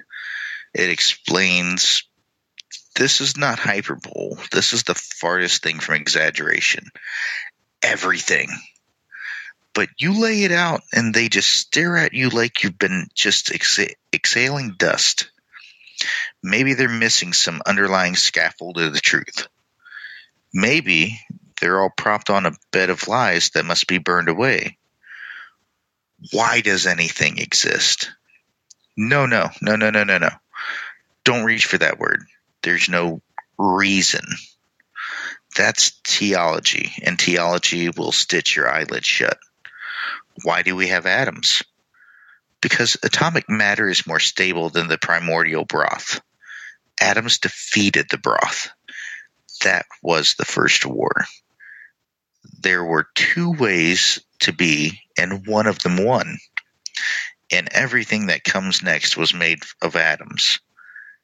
Atoms made stars. Stars made galaxies. Worlds simmered down to rock and acid, and in those smoking primal seas, the first living molecule learned to copy itself. All of this happened by the one law, the blind law, which exists without mind or meaning.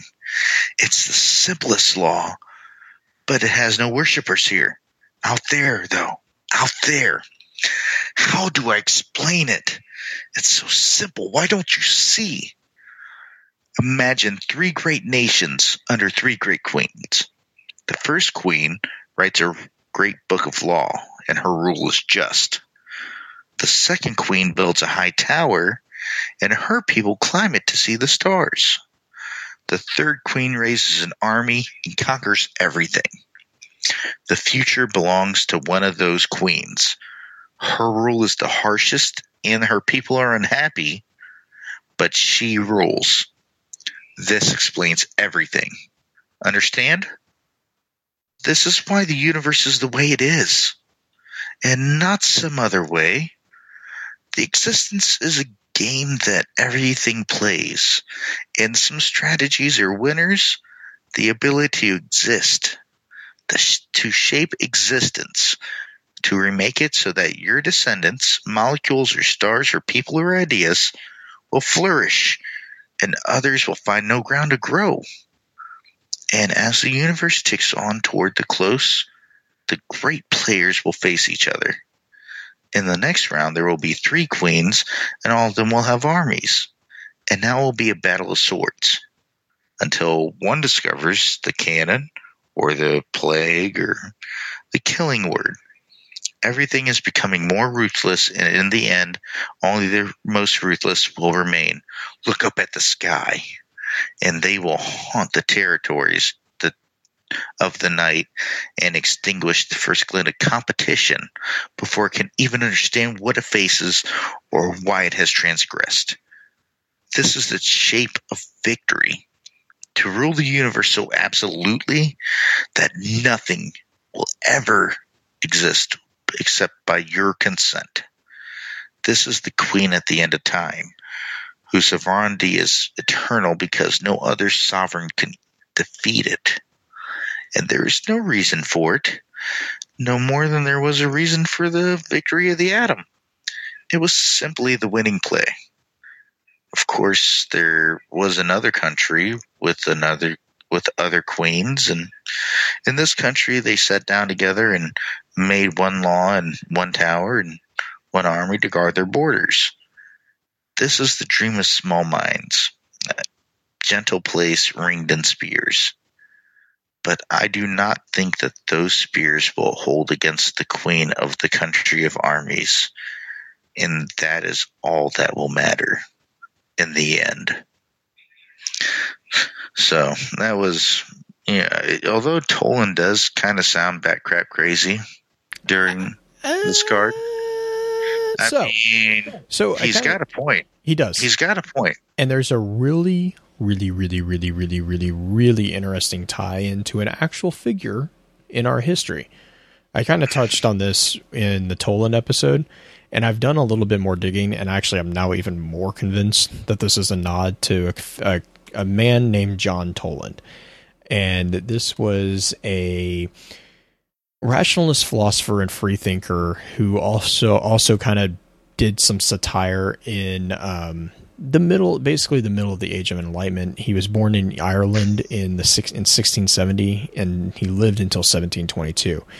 And he identified himself as a pantheist.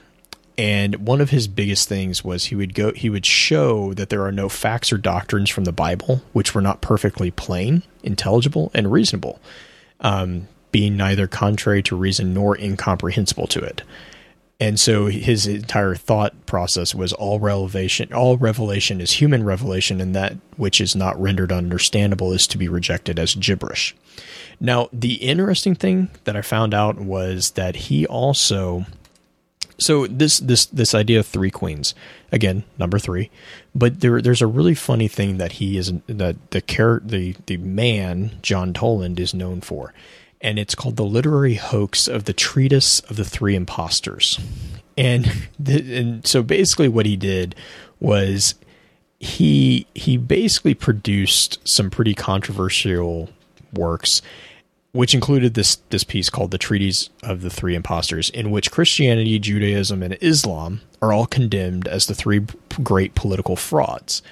And basically he didn't actually write it. He just kept on telling people that he wrote it. And so, but the interesting thing here is, so you have three imposters. You have Christianity, which is rather, a high tower. Judaism, which is often regarded as a religion of laws.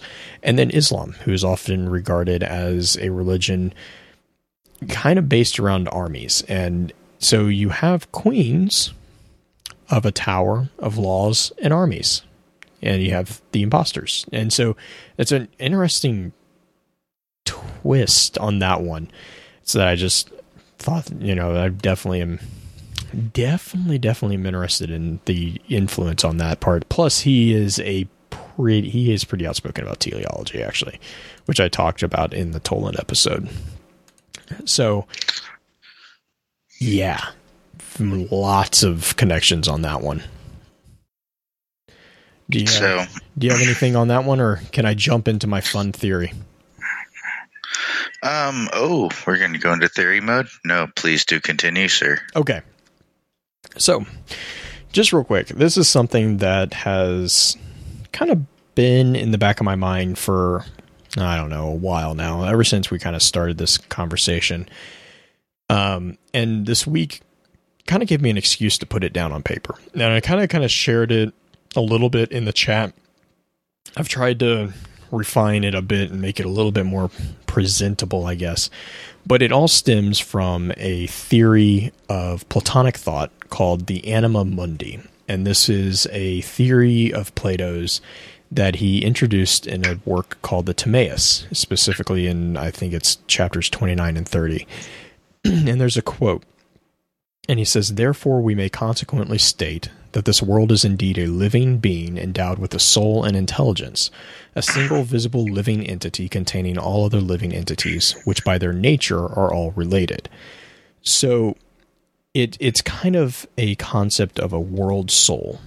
And what this means is that everything is related to everything else in a way. Now, he called it the Anima Mundi, or the world soul. So I've kind of started calling this theory the Anima Universum, which is the universal soul, because we're dealing with more than just the planet in Destiny. And the way that I kind of break this out is that the Guardian is a supernatural example of what is kind of referred to as in philosophy as hylomorphism. I'm not going to use this, but just to kind of give those who are knowledgeable in philosophy a bit of a nod here. That's where I'm going with this. And for those who aren't, hylomorphism is a philosophical theory of Aristotle's which conceives of the being, or the ousia, as a compound of matter and form. Basically, we are both a body and a spirit, is the basic explanation here. Now, the concept here is also combined with an idea that there is actually a segregation within that spiritual component, that form, of what's called the nous and the anima. Now, the nous is what's usually identified as the self or the conscious mind. And I'm basically gonna draw a triangle here, and the nous is one point, and that's what we're going to call the individual mind. Now, the anima, which is also a supernatural force, is another point, and that is light. Light is the animating supernatural force which powers the body, but it's commanded by the nous, which is very in line with this philosophical thought. The anima is a animalistic sense of power. It doesn't actually think, it just moves things. It leaves the thinking to the nous. And this kind of ties into a psychological parallel that we'll talk on in a little bit. But then the final point is the body, which is the physical form. And that's both inhabited by the nous, but it's powered by the anima. And so what you have is you have a body, and then you have a soul, which is the combination of the nous and the anima. And then you have, the efficient cause, or efficient cause, is pretty much the creation, which is from the ghost and the traveler. We're going back to that four, the final argument for Aristotle. I'm sorry, I'm kind of blanking here. So the efficient cause would be the traveler and the ghost. They create the guardian. The material cause would be the body, or the physical manifestation of that guardian. And the formal cause would be the combination of the nous and the anima, which creates the soul. The final cause, or the function of the guardian, is literally to guard. It's to defend against the darkness. And the entire thing it can be explained as such as this. Everyone contains a set amount of light. The traveler, through the agency of the ghost, augments and infuses its own light into the corpses of the potential guardians, giving us more than is normally available. But the light alone is not enough to fully animate. The power needs a controller. The beast needs a handler. This is why the soul of the deceased must agree to be returned. We are forged in the traveler's light and are capable of wielding this animated power, but we have the ability to choose how to wield it. We can rise or we can fall by our own choice. The light, as the energy to animate and manipulate the cosmic elements of arc, solar, and void energies, is merely a tool, a sword. This actually also does explain the hive's hunger for light. As an animating power, it would allow the hive species to continue existence via basically a supernatural, or well, it's already a supernatural, but a vampiric interaction with that animating energy. Literally, if you view light as nothing more than anima, the animating force of the universe, not actually a conscious or a moral power, but just the animating force, if you view that as that, it explains why undead creatures want that. Why they need to eat it is because that is what is pushing them into existence. That is how they continue to exist. It's like a vampire in blood. They need it to continue to survive. And if you look at it that way, it actually makes a lot of sense in my brain. And everybody I've kind of talked to about this, it kind of makes sense as well. So if you look at light as nothing more than the animating force of the universe, it explains why when you read like the Seraph armor, and we're talking about the places before our second death, after our first death, we were in a place and we were asked to come back by the ghost. In some fashion, they've tapped into what we call the Netherverse, and they've requested that our soul, our nous, come back into our body to control it and to fight for the traveler. We can agree or not, as is presented in the inhabitant in pod 10201. He chose not to, but our guardians chose to come back, and that's the animating self, the nous that is controlling the anima that the traveler provides within our body allows us to exist. So that's kind of kind of the basic gist of the Anima Universum that I'm kind of building, and I'm probably going to put Willie to sleep on that one. So I'm going to check on him before I go to the next theory that we have. No, I'm awake for now. But what I wanted to point out once again, since we're into the cards, is Alpha Lupi. Right. Now, Alpha Lupi, I'm going to keep this short and sweet for you, Blue, because I love you. One thing we noticed about the dreams of Alpha Lupi, they all seem to focus on the Traveler and have a deeper understanding than any other Guardian. What's a Guardian that we know that has more light than we could ever imagine? Oh, that's right, Payan. So, to keep it short and sweet, I would have to say that all of these would be actually Payan, and by all of these, I mean the dreams of Alpha Lupi. They are Payan waking up, documenting what he sees. He writes them down because he has the most light of all of us, because he is Payan. He is all powerful. And thank you, Payan, for being there for us. Blue, you should say that too. No? You're a Payan in my... All right. With all that being said, Payan would be the only one who would be capable to know how the Traveler feels, because he is so in tune with his light. Payan is Alpha Lupi confirmed. And I am thinking about making a vote, kind of like you do, Blue, with the straw polls. Uh-oh.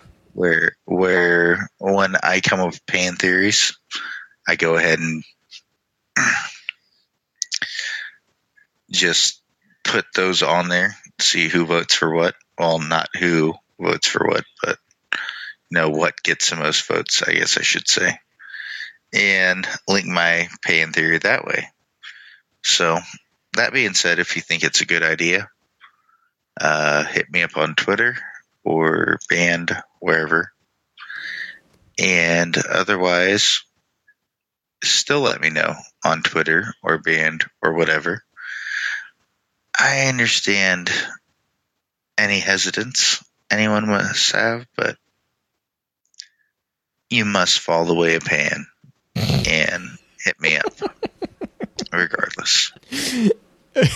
And now, to follow that, we have one more theory that we talked about in chat real fast, is again touching base on the breakout of three. There was a really quick discussion about how that kind of actually ties into what's viewed as the psychoanalytical school of thought, and it uses the queens from Toland's theory to break it into what's called the superego, the ego, and the id.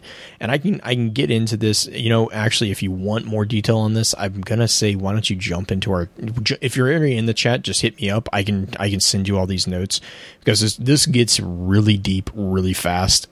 Basically, very, very basically, very, very briefly, Toland's prophecy is basically a description of a psychologically unsound mind. An healthy individual would exist with an equilibrium between the three aspects, which is the Queen of Law would be your superego, the Queen of the Tower would be the ego, and the Queen of the Armies would be the id. And in the same capacity that the Aristotelian theory kind of breaks out the soul and the body, there's a similar kind of breakout there. And again, I can explain this until I'm blue in the face, because this is the type of stuff that I love.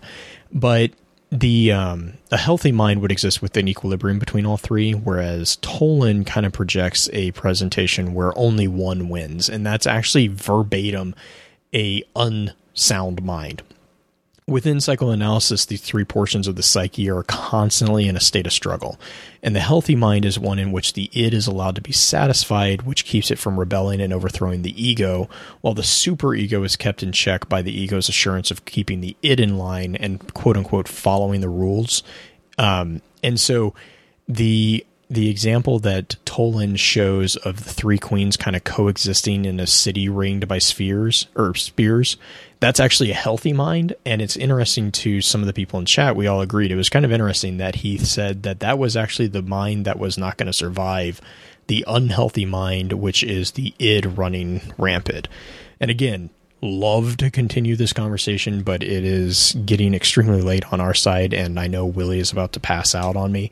So I'm going to just cut that short. Again, if you guys want to continue doing that conversation, just let me know in chat. I can open up a private chat with everybody, or we can take that into one of our general chat rooms and talk about it. But I do also want to give a shout out real quick, not a shout out, but a nod to one of the theories from Reddit. I did not get a chance to discuss it. I really wish I could. It's an extremely complex breakout of what's called the Economies of Darkness by Taylor B. And amazing job. Don't agree with everything presented in it, but again, it deserves a much more detailed look than, the 45 seconds that I have to give it. If you don't know it, again, in chat, just ask. I'll shoot you a link. I posted it in the Focus Fire chat, and a lot of people really, really, really appreciated it. And there was a good amount of conversation about it as well. So, with that being said, actually, I only have one shout out tonight or today or whatever this chat. I just got notified that I have a free loot crate to give away. And so what we're going to be doing is, just as a big thank you to the chat, again, we're going to be doing a similar giveaway like what we did with the last one, which I'm going to open up a poll inside the chat. If you're not in the chat, shoot us an invite. Just jump on the website. We'll give you the link here in a second. And just let me know. And then what we'll do is we run everybody who votes on the poll through a random number generator for the winner, and I basically walk them through the process of getting that loot crate. The theme for this month, I think, is Quest, and it looks like it's a pretty decent one. So if you're listening to this, we will have until the 18th to decide. So I'm going to open that poll up probably tomorrow and keep it running until the 18th, and then whoever wins, congratulations, and thank you for everybody for all that you guys do. Willie, do you have any shout outs over there? Yeah, of course. I always have shout outs. You know that. Number one, of course, big shout out to Dads of Destiny in general. You guys are awesome. Everybody in DoD. Couldn't imagine how the gaming concept would be any better without any of you guys. Big shout, of course, to Foxtrot, Dads of Destiny Foxtrot, also known as DoD Foxtrot. We wreck stuff, we have fun, and that's that for those guys. And I also actually wanted to throw a shout out to Anna. She is an amazing person, and she should never be referred to as an oversoul because she's an amazing person. That is why she's referred to as my oversoul, is because she keeps me moving and alive and everything. You should refer to her as your payin. I think would be more legit. I'll be sure to let her know that is what we decided on. So with that, we'll begin to wrap the chat up. Thank you again to all those over in the chat for coming to spend your evening with us and for sticking through all the technical issues that we've had. If you'd like to join us, please be sure to give us a follow over on twitch.tv/FocusFireChat. Links to all our sites can also be found with our episode archives over on www.focusfirechat.com. Please be sure to email us at focusfirechat@gmail.com with any feedback, questions, or topics that you'd like to see us tackle in the new YouTube videos that we're actually still in the process of putting together, the Lore 101 series and Justin's Spinfoil Corner. I'm actually thinking about maybe doing a Lore 101 to kind of wrap up on some of the theories within this topic as well. So we try to keep to the schedule Wednesday night streams of the chat, starting at approximately 10 p.m. Central. But if we have any variations, we always make sure to let everyone know through our Twitter account at FocusFireChat. So, until next time, the Lore Band marches on.